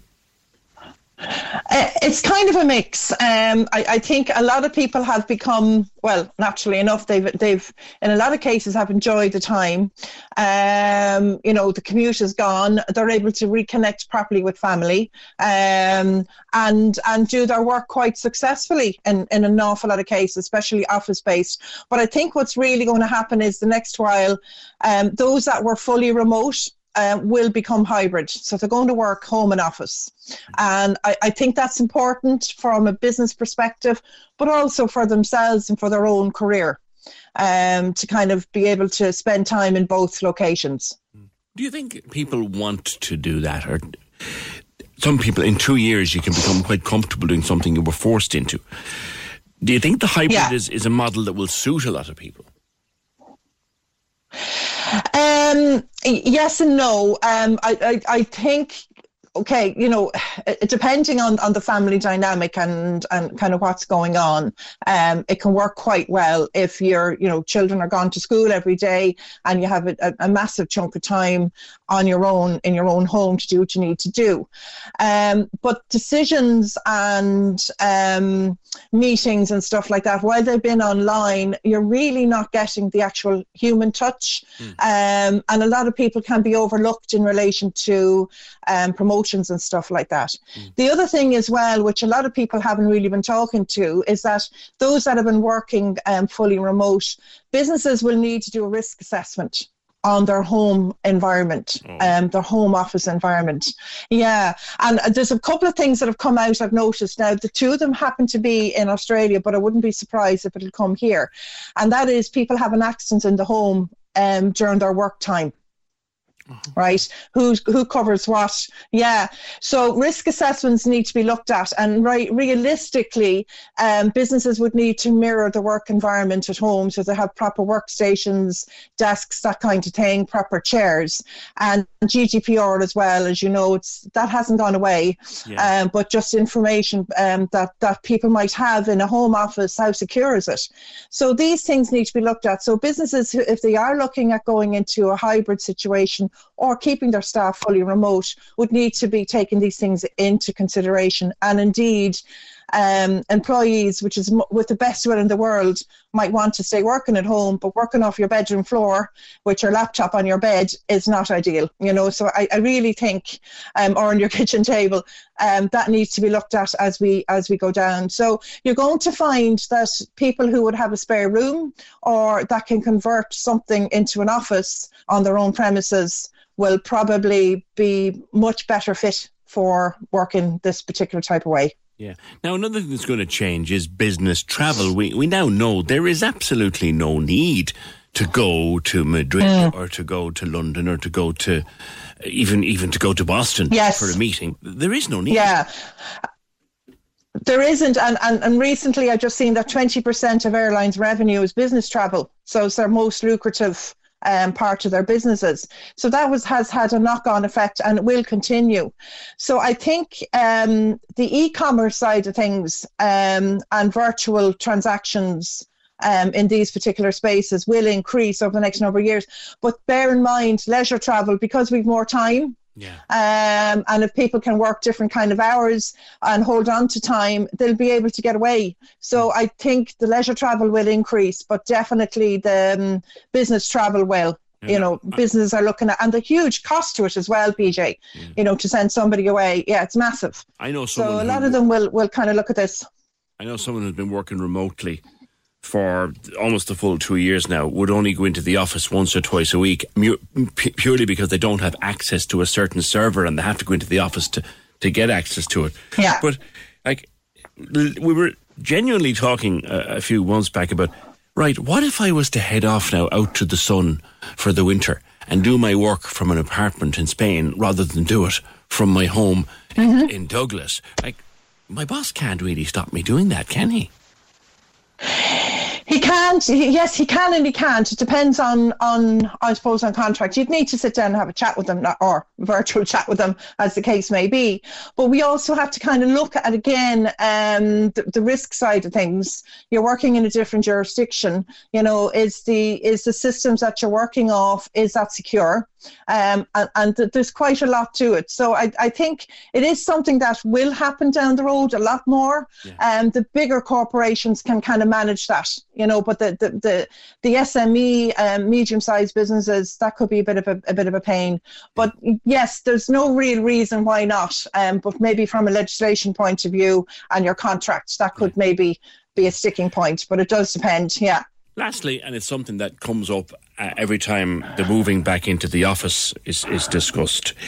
Do you think that an employer should be allowed to know your vaccine status? Oh, yeah, that's a sticky one. I mean, it's private, as you know. I don't think so, because if you are, it's up to people if they want to give that information over, but no, if you, which I have seen, you don't have to tell your employer that you're pregnant until there's a particular time frame, right? You don't have to tell them if you have health issues unless you have had a medical assessment. So, I don't know, what way this is going to go, to be honest with you. We have rights and we have freedom. And at the end of the day, we give a certain amount of our time to a work situation. We're contracted for that. If you can do your work successfully, keep yourself safe, you should be fine. But then again, employers really do have to make sure that people who are working for them, that they are looking after them within the work environment. So they need to keep that distancing and all the rest of it. We just don't know, PJ, down the road what's going to happen. It's like everything else this last 2 years, so... It's almost as much of a pitch into the unknown as the start of the pandemic was, how we actually come out of it in the end. Okay. Tina, thank you very much. That's Tina Coy, CSC Partners Recruitment.ie. Remember the crazy learning curve that we all went on 2 years ago? Looks like we're all headed on another one. If, as we hope, this is all over soon. Can we just talk? The Opinion Line on Cork's 96 FM. With McCarthy Insurance Group. Call them now for motor, home, business, farm, life and health insurance. CMIG.ie. The lines are live. And we're ready to talk. Can we just talk? Call 0818 96 96 96. Text or WhatsApp 083 396 96 96. Email opinion@96fm.ie. The Opinion Line with PJ Coogan. On Cork's 96 FM. Getting back to some of your comments on earlier topics of conversation this morning, like co-ed schools. Should there be more co-ed schools? Is it time to put an end to same-sex schools, as it were, all boys, all girls? I think all schools should be mixed. We're not living in a zoo. We're all mixed in real life. It's bonkers that you'd split schools based on gender. Our 2-year-old will go to a mixed school. I went to a mixed school. I thought it was grand. Never knew any different. There was male and female in my home. Had boys and girls as friends. My husband went to an all-boys school and thinks to this day he was disadvantaged from a social point of view. We quite a lot in on cycling as well. It's one of these sort of hot touch issues. It's so popular now and yet so divisive in society. How about the electric scooters? I mentioned this yesterday. How about the electric scooters? They're being driven around urban areas with no lights. One on the Douglas Road last week, practically invisible. Guy dressed in black, no high-vis, no lights, and they go on the footpath at speed.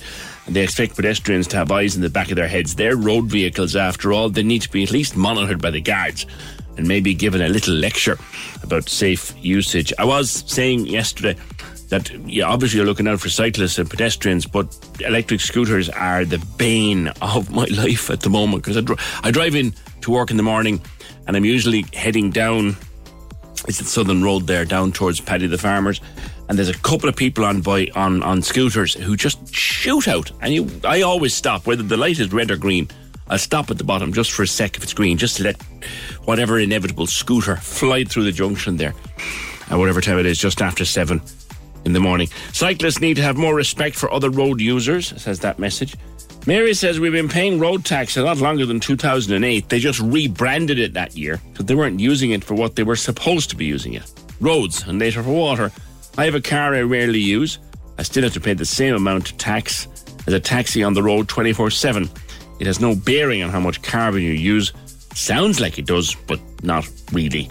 I need a car for my job sometimes. It's infuriating to see a whole lane taken up for the cycle path who don't pay for it. I'm not against polluter pays, by the way, but we're not doing it that way. If you want to go that route, road taxes via a fuel levy is the closest. We have a few more to come back to with regard to that. But first of all, do you know what's happening on the 14th of May? On Saturday, the 14th of May, in Turin. Yes, it is back. I found this last year and it's much better than the original. If it's back, 14th of May.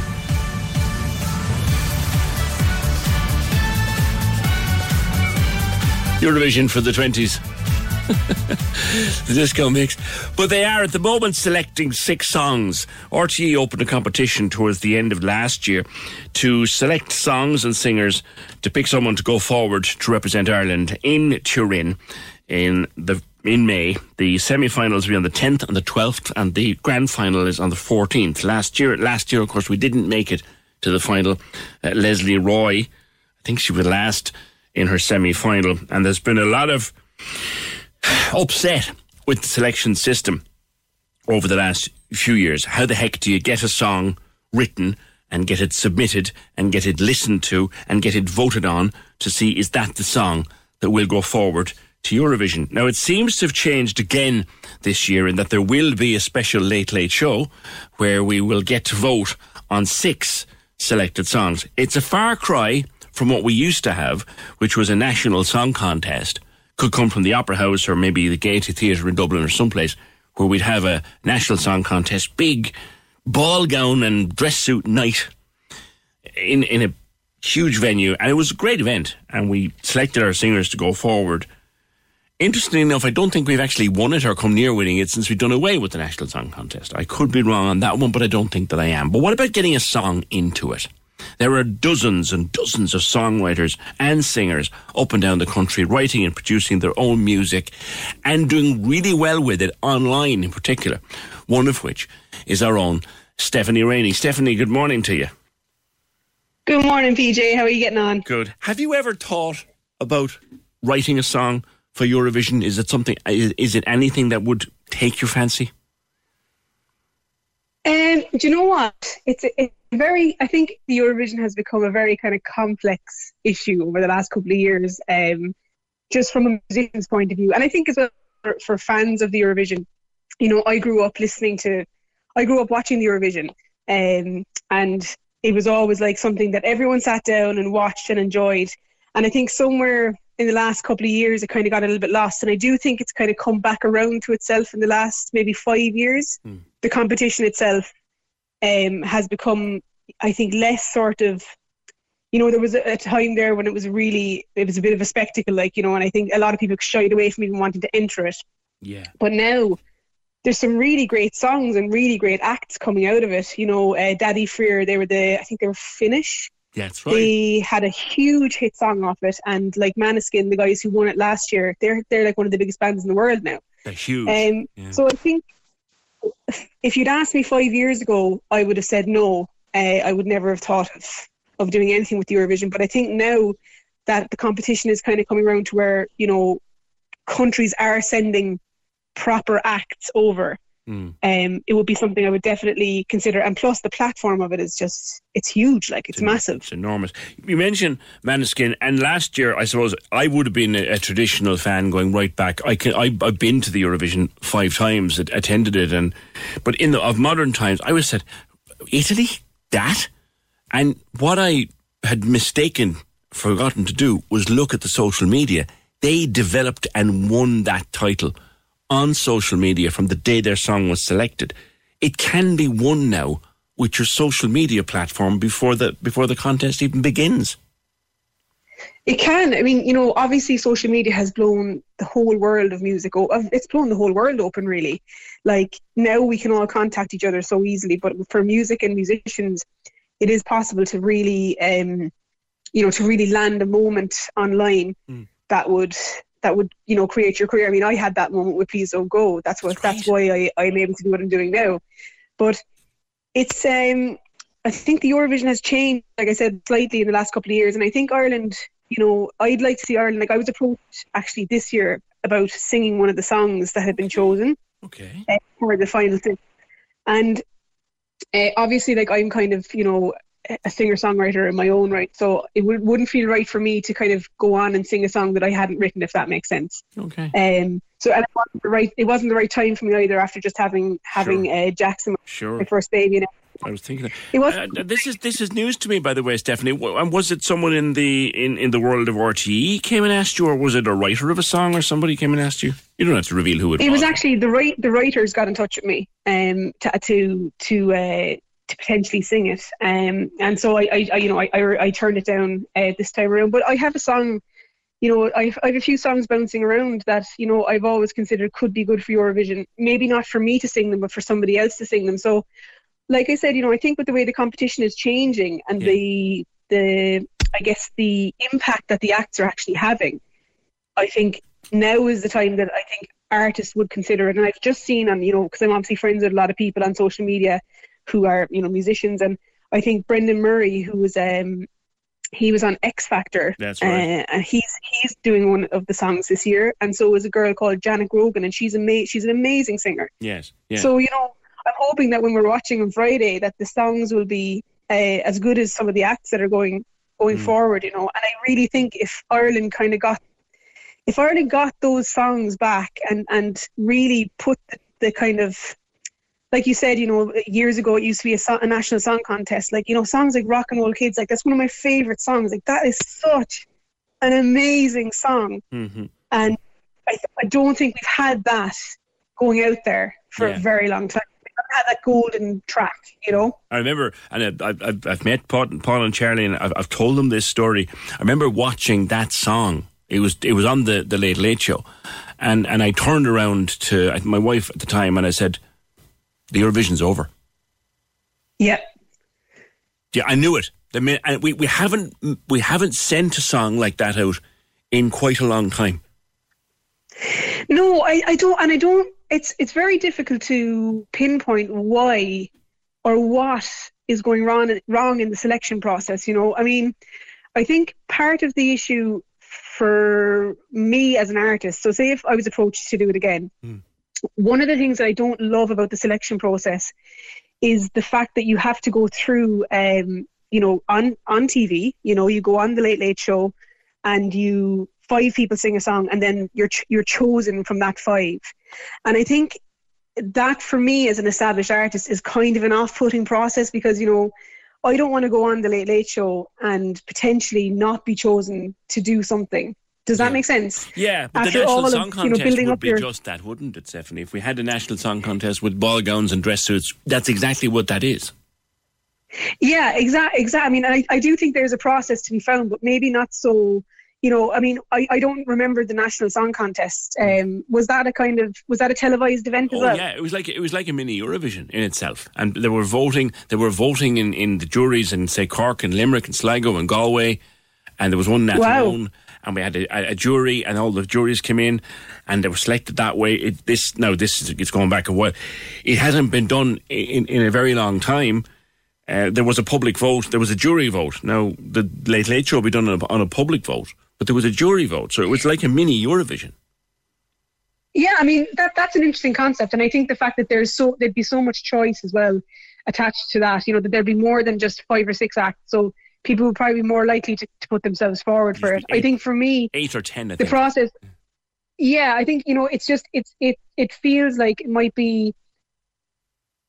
Could it potentially be damaging to your career if you go forward like that and then you don't actually land the Eurovision, and then, you know, if the Eurovision doesn't go well and you don't place at all, it's all, there's a lot of considerations to be taken in if you are an established act already, about, I guess, the perception of it. Like if you go across to Eurovision and you don't place anywhere. Yeah. I mean, and I think the point system is a bit strange as well at the minute. It's hard to know what's going wrong within that, you know, at the moment. Well, we've had so many different versions of the point system. The last couple of years have been just insane, where all of the juries vote on the final, and then the public vote is counted, and that's redistributed, and that just throws everything into a tin. I imagine for an artist writing a song and putting it into the contest, you're okay with 40-odd juries voting on you, because they're generally taken as a cross-section of people who know a bit about the music industry. But then when it's thrown into the public realm, anything can happen.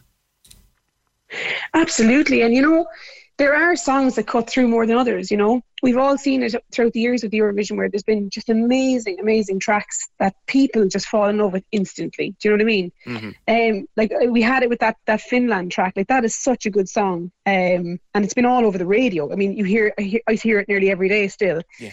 I do agree though, it's like it's hard to know what's going to happen once the public vote comes in, but the public vote is important because they're the people who are sitting down to watch the Eurovision. Do you know what I mean? And that so is right, it's hard to know what they're watching on the telly. Tony Kurokosha, that's coming right back to Manskin last year, because they were enormous on YouTube, enormous on Spotify, and people had decided to vote for them even before the contest began. That's it. And, you know, I think they had created such a hype. So I think there's a lot to be done for it. But obviously, it's hard to know whether then it's a fair competition based on, you know, like if it is established acts going over and an established act has a huge following, it's going to be tricky to know how anybody else can possibly, you know, rise above that and beat that with a song, you know, because sometimes a campaign is bigger than a track. Yeah, it's a much different competition than it used to be. And fascinating to know you were approached, Stephanie. You never know, your day might come. But good luck and thanks for being with us. How's the little fella? How is he? He is absolutely flying. He's massive. He's 2.5 months, and I swear to God, he's so long, he's so big, so it feels like it's flying by really, really quickly. But loving all of the little moments now. Fantastic. I have to say. And you're back gigging in March, April, and no doubt we'll talk around that time again. Stephanie Rainey, Cork's finest, Stephanie Rainey, approached by one of the artists or one of the writers to sing a song for this year's Eurovision, but turned down the opportunity, but not ruling it out for the future. It is all changed again this year. You'll be voting on them. 6 of them, I think they're doing it in the late. on the 4th of February. I'm audio reading at the moment Phil Coulter's life story. It's a big, huge tome of a book, and he reads it himself, which is a joy to listen to. But he talks in the book about how he won Eurovision, and he got placed a couple of times. But every time he was asked by a couple of countries to do Eurovision for them, he looked at the songs of the previous years, looked at the styles, and wrote a song to suit the moment, and then gave it to the artist. There's a science to it. And you can mock it all you want, but it's the biggest television show in the world every year. May 14th. Thanks, Stephanie. Can we just talk? The Opinion Line on Cork's 96 FM. With McCarthy Insurance Group. Call in person or call them now. They don't just talk the talk, they walk the walk. See mig.ie. Cork's 96 FM has a shiny new phone number. 0818 96 96 96. Save it to your phone now. Save it to your phone now. 0818 96 96 96. The new number to call. Hello? Cork's 96 FM. I think by Friday we'll have a full list of who is going forward to compete to represent Ireland on the 4th of February on the Late Late Show. Now, we mentioned that restrictions, we'll know an awful lot more in 24 hours from now, but the plan is, anyway, the Cabinet meets today for a discussion, and then NPHET is meeting tomorrow. And we've heard this morning through Gavin Riley of Virgin Media that the Cabinet is scheduled to meet again Friday to discuss what NPHET says tomorrow night. NPHET is believed to be of a mind to relax certain restrictions, particularly to do with pubs and things like that. And as you know now, the procedure is NPHET meets, and then the Chief Medical Officer, Dr. Houlihan, writes a letter to the Minister for Health and to the Taoiseach, and then that letter is supposed to be top secret till it goes to Cabinet. It usually leaks like a sieve, and we know what's in it by late on Thursday night. And then the plan is that Friday we get a Cabinet meeting and probably even an announcement from the Taoiseach that evening. That's how it's all seems to be falling together. And it does look as if restrictions will start to ease very quickly. Eamon Ryan saying this morning everything should be gone, restrictions-wise, with very few exceptions, by the end of March. But we got this message, and I don't think restrictions should be lifted. I'm fully vaccinated and boosted. I was a very close contact. I tested positive 4 days after my close contact. I don't agree that boosted people also shouldn't have to restrict movements, which they don't now. I do believe we need to lift the restrictions, but now is not the right time. Nurses out there are pleading that now is not the right time, and I'm sure it's a discussion we'll come back to over the couple of days ahead of us, but certainly for sure some easing of restrictions is coming, and coming quickly. 0818 96 96 96. The most expensive place in Cork to buy a house. Couldn't surprise you really, would it, that it is Kinsale. The average house price in Kinsale, €426,000. I won't tell you where second place is, and I'll ask Dara Keogh not to tell you either. The CEO of GeoDirectory, who's one of the people putting this list together. So I'll ask you not to tell me who was second, Dara, for particular reasons. Charleville will be the cheapest place at $143,400. How did you compile these figures? Good morning. Good morning, PJ, and thanks for having me on your show. Yeah, GeoDirectory, what we do is we review the whole housing market. We actually create our core business to create a list of all the addresses and the buildings. And as part of that, we look at the change in house prices. And we do it at a national, regional and county level. And then within the county, we're sometimes able to break it down to a number of towns, which you've been able to quote us there, Kinsale and Charleville. So they're taken from CSO figures, which are based on the house sales that have occurred during the last 12 months. So we've ranked them out to make it easier to people to consume them. Now, obviously, some houses would be more expensive than others in the great scheme of things. So you take an average, say, of everything that's sold and changed hands. Exactly. So we take an average. So some of those buildings will be sort of much more expensive than the average. Some could be a little bit cheaper, but we do an average across all of the sales. So like in Charleville, there was only 76 sales in the last 12 months. And the area with the highest sales was what's called Cork Southside, which had nearly 1,200 sales. Yeah, this would be the T12. It's a big variation. The T12 air code. And the north side is the T23 air code. And quite a difference between the two of them. The south side, 340, we say 500, and the north side, 200 we'd say the close to 280. Quite a difference in there, but an awful lot of different places in between. And places that you think would be more expensive than others aren't. Well, it just depends on. I suppose it depends on the property that was for sale and the appetite for the buyers to spend in that area. It's like what they say in the property markets: location, location, location. But it's also timing and the type of property that comes to market. So we don't know. Well, these figures aren't revealing the state of the property and how easy it was. Was it straight move in, or was there a lot of renovation? Involved in these properties as well. So it's very interesting, but it gives you a good sort of feel for the market without giving you the huge precise detail on each individual property. Now, location was always the same. But what about facilities? What about infrastructure? How important is that rate, or can you tell? Well, we're looking at that actually during this year, and we'll have more information on that probably by July. Yeah, and we are looking. We do see there is a correspondence to the level of facilities and the amount of money people are prepared to pay for a property or a dwelling.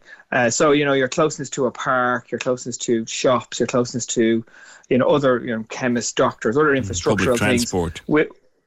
Yeah, public transport, definitely. Yeah. That will all influence the price you're willing to. Closeness to schools is another one. Closeness, obviously, to work. That all influences the price you're willing. People will be willing to pay an extra X amount because they're on a public transport route, or because they're near a school, or because So there is a basket of things there. A lot of it to do with family and work, to be honest. Yeah. Can you see prices continuing to go up? Well, we're in a kind of very tight market at the minute. What we try to do is look at the whole property market in Cork, okay? And one of the things we measure is the number of the flow of buildings and the flow of properties through in and out of Cork in this case. So how we do that is we look at the number of addresses added in Cork over the last 12 months, and we see there was just over 1,840. Now that's down 25% of what was added in 2021. However, we have to make allowances for the fact for the first 3.5 months of the year, construction was severely impacted by the COVID restrictions, and then also it took them a while to wrap the sites, get them working again, and get everything in flowing. And so that's a sort of a 25% decrease is a negative. What we see the positive is that the under construction figure, that's the pipeline of new sites that have started and the building is up and running on them. That's increased substantially to 2,370, which is 14.5% up on the previous year. So while the supply was relatively low compared to 21 and 2022, the sites that are opening and the future supply people are going to be moving into houses in the latter half of this year is well up on what it was in the previous years. That's a positive. And then the other thing, you've probably heard a lot of this in the news about vacancy rates and derelict rates. So another thing we use is utilisation, if you like, rates of the housing stock. And vacancy and dereliction are two measures that we use for that. And what we see there is the Cork is, the national average for that is about 4.4%, and Cork is running at 4.1%. It's only one of 6 counties that has seen an increase in its vacancy rate over the last 12 months. A small increase, but nevertheless an increase. Yeah. There's always going to be a need for a level of vacancy, however, because people move and change and all that kind of stuff goes on. What that natural rate is, it looks to us like, there's different speculation about what it should be. 4% looks like a pretty good place to be. So it's not that it's bad. But it's about what it should be. And then the dereliction rate actually decreased. We measured that over 5 years, and across Cork, it was very good. Actually, it decreased by around 15-16%. That means, PJ, is about 1,500 buildings that were empty are now being used. Well, that's good. That's good development. Yeah. Lastly, are there things that people are fashions and trends, I suppose they go with housing like they go with everything else. Are there things that are more popular now in terms of what people want to buy? Well, we don't really look at that. We don't look at the motivation of purchasing behind the figures, to be honest, in this report. But what we've seen over time is that there are certain locations that just become popular, and that drives price because the demand goes up. It's real demand and supply. Your 101 economics stuff. Demand goes up, supply goes up, and then demand is outstripping. Currently, what we're seeing in this market is demand is outstripping supply. And how's that reflected in? Well, that's reflected in the fact that house prices are going up. Rural areas, you can see quite a number of the top 10, and I'll go through them all in a minute. Quite a number of the top 10 would be rural. Maybe that indicates that working from home and good facilities to work from home are popular with people.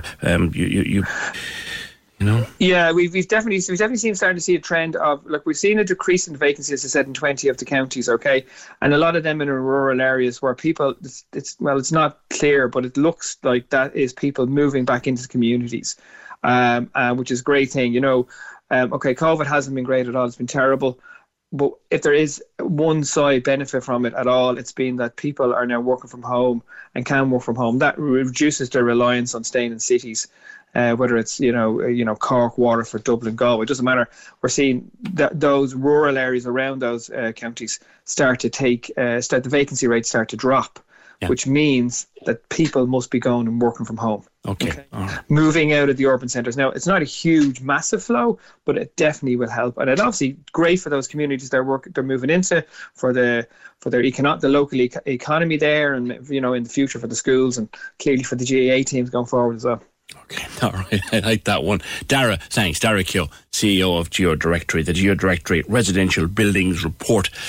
The average property cost in Cork was 288,900, give or take, 288,900. But it went from the most expensive being Kinsale at 426,000, just over, and Charleville at 143,000.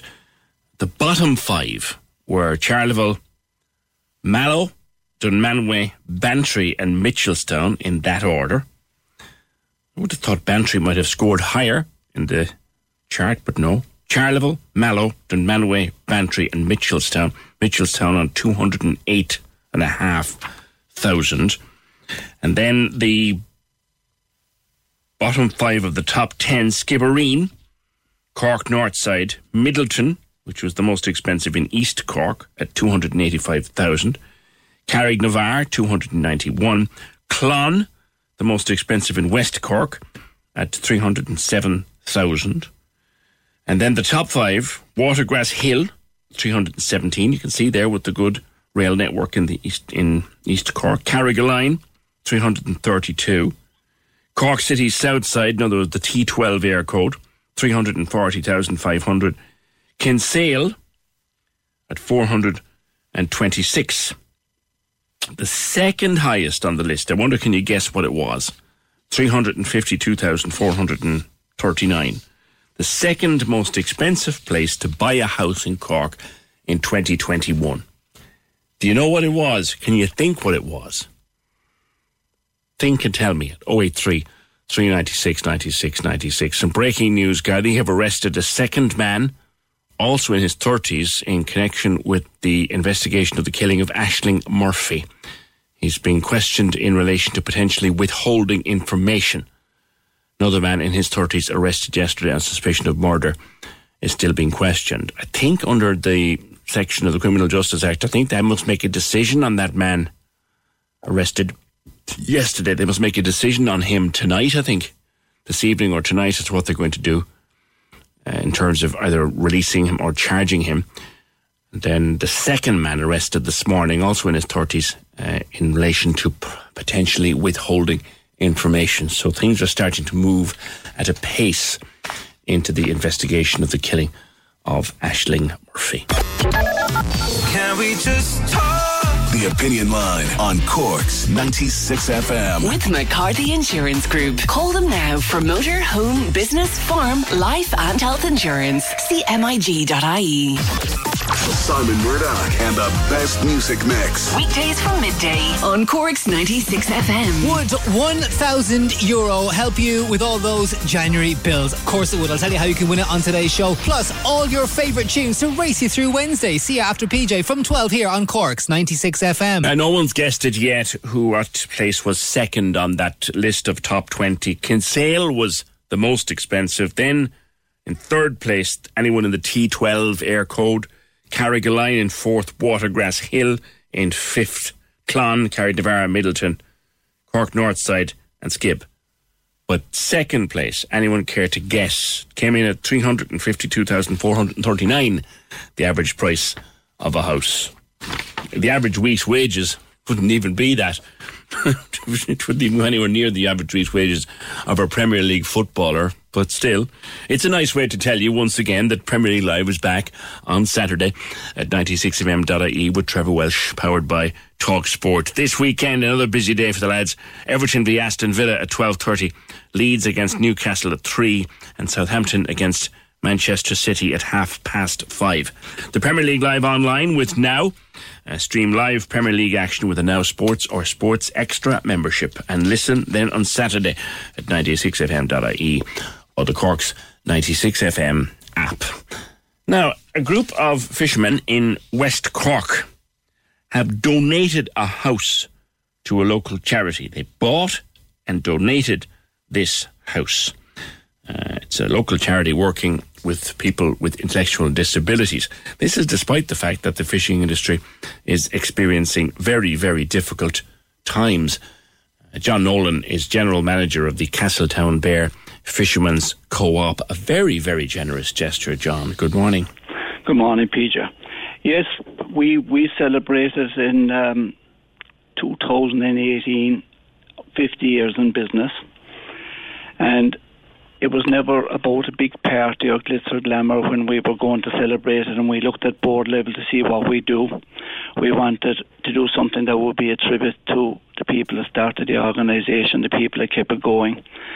And as an industry, obviously, like, we've suffered huge tragedies over the years. We lost many fishermen. But we lost 2 boats in total, the Seafloor and the St. Gervais. Yes. That was 5 lives lost on the Seafloor and 4 lives lost on the St. Gervais. And the community suffers greatly, like, really, you know, when I'd say that's hardly a person in the Beara Peninsula that hasn't been affected with the loss of a loved one. And in some cases, like in the case of the St. Gervais, we never got Gary or Jack back. Mm. We know we got Kieran Harrington, a young fellow of 18, and we got what you call it, like, as well, like Timothy Anglin back, like, who was found in the boat. And we said, what could we do, like, that would actually be some sort of a tribute, and we're all about the community as well.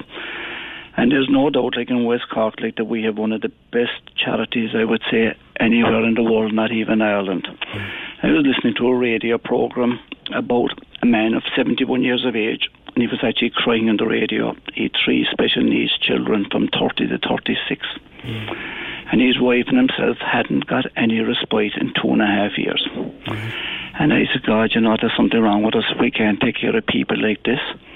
And when I brought it up at board level, it was absolutely unanimous, like, that what we should do is we should, like, look to see in our community we have coaction, we have special needs, and could we build a house for coaction?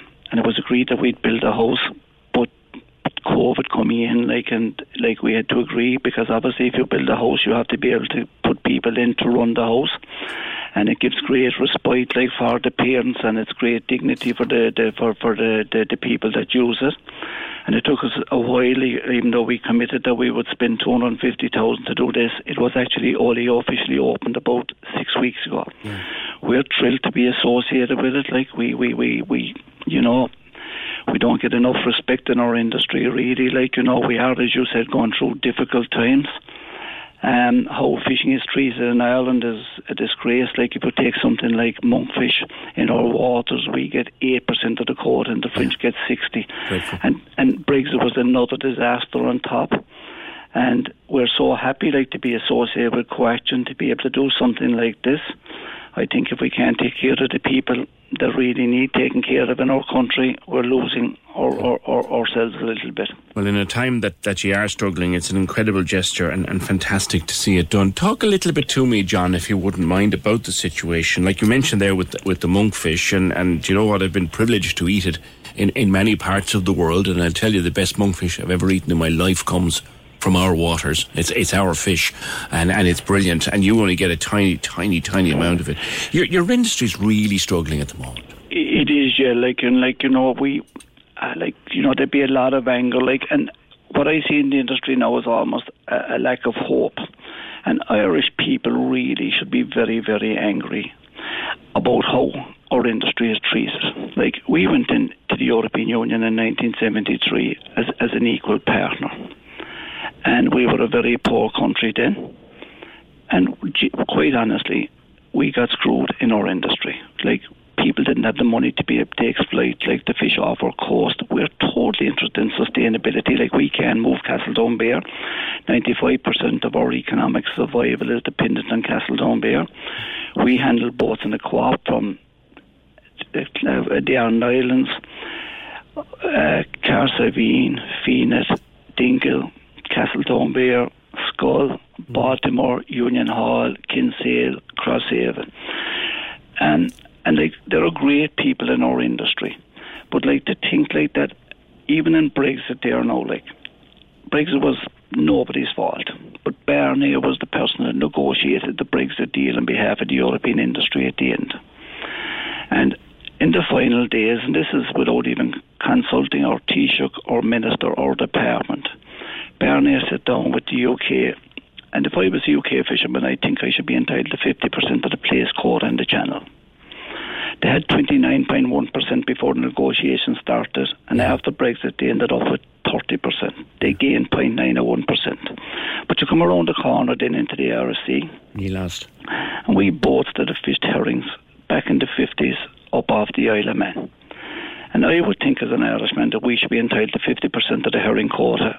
Sure. Right, because that's halfway between the English waters and Irish waters. And Barney conceded 99.9% of that quota to the UK. Didn't even think we were worthy of a phone call. Our loss in quota species in Brexit is 45 million. And we have another 10 million of losses of squid above in Rockall because the British don't allow us fish there anymore. I remember covering the Rockall story, and it's an awful state of affairs. John Nolan, General Manager of Castledown Bear Fishermen's Co-op. Ballincollig was second highest prices for a new house in 2021, behind Kinsale 426,000, but you drop a cool 80 grand or more to Ballincollig, 352,000. So more expensive to buy in Ballincollig than it was in Carrigaline, than it was in Douglas, than it was in Bishopstown. There was Ballincollig, most expensive place in 2021, and not even Ballinlough, but they were talking about the prices of it. And Crosshaven, no. Audrey's listening, by the way, in Hamburg. Hi, Audrey. 0818 96 96 96. The best way to create a park which works for teenage girls is to talk to them. So says a document brought out by Louise Jordan, who's a Green Party member on the north side of Cork City. Louise, good morning to you. Good morning. Lovely to talk to you. And to you. Now, there's a lovely document which I see here in front of me called Make Space for Girls, which indicates that hammocks and adult swings and tree trunks, stools and shelters and seats, lots and lots of seats would be most. But why do you think that parks should be designed particularly with girls in mind? Because they're not at the moment. And if you look at any old park, it's like my lovely one here near Pophams Road. It's 3/4 for a playing pitch for men, basically. Now, I'm sure girls would love to play football as well, but we need space for other activities. And we need to have, and I see the girls hanging out in the kiddies department, you know, in the little play area for kids. And they're just sitting there on their phones. So I think it's time now we opened up a bit more and took space for ourselves, you know. Mm. What kind of things, for example, would teenage Louise have liked to see in her park? Well, I love to climb trees. That's what I love to do. But I think what the suggestions is, you know, when we're talking to teenage girls, we have to give them solutions to this and suggestions, I think. And these graphics that I put up yesterday from a lovely website called Make Space for Girls, it just gives them options, you know, to dance, to do yoga, to play chess even. I mean, Michael O'Riordan, who's a great fellow up in the north side, cleaning up parks and up in Popham Park, found a big chessboard up in the park, you know. So we just need to invite girls in because they're not being invited at the moment. Yeah. Could you be accused of kind of maybe gender stereotyping a little? I could be, yeah, that's grand. I don't mind. But what I would, you know, I don't like using I'm saying make space for girls, but I really want to make space for people who want to do other things than competitive sports. Yeah, yeah. I like to think, and I'm a lousy chess player, so I'm no example. But I do love to see a chessboard in a park because it's a totally different thing. And you put other things into the parks, and not just necessarily for. But I love the adult swings, by the way. The biggest child in the city. Do you know?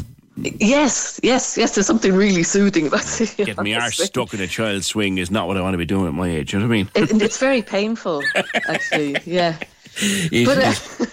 So you're saying to our designers, and our authority, look, when you're building a park, great. We love the space. We want the trees. We want the grass.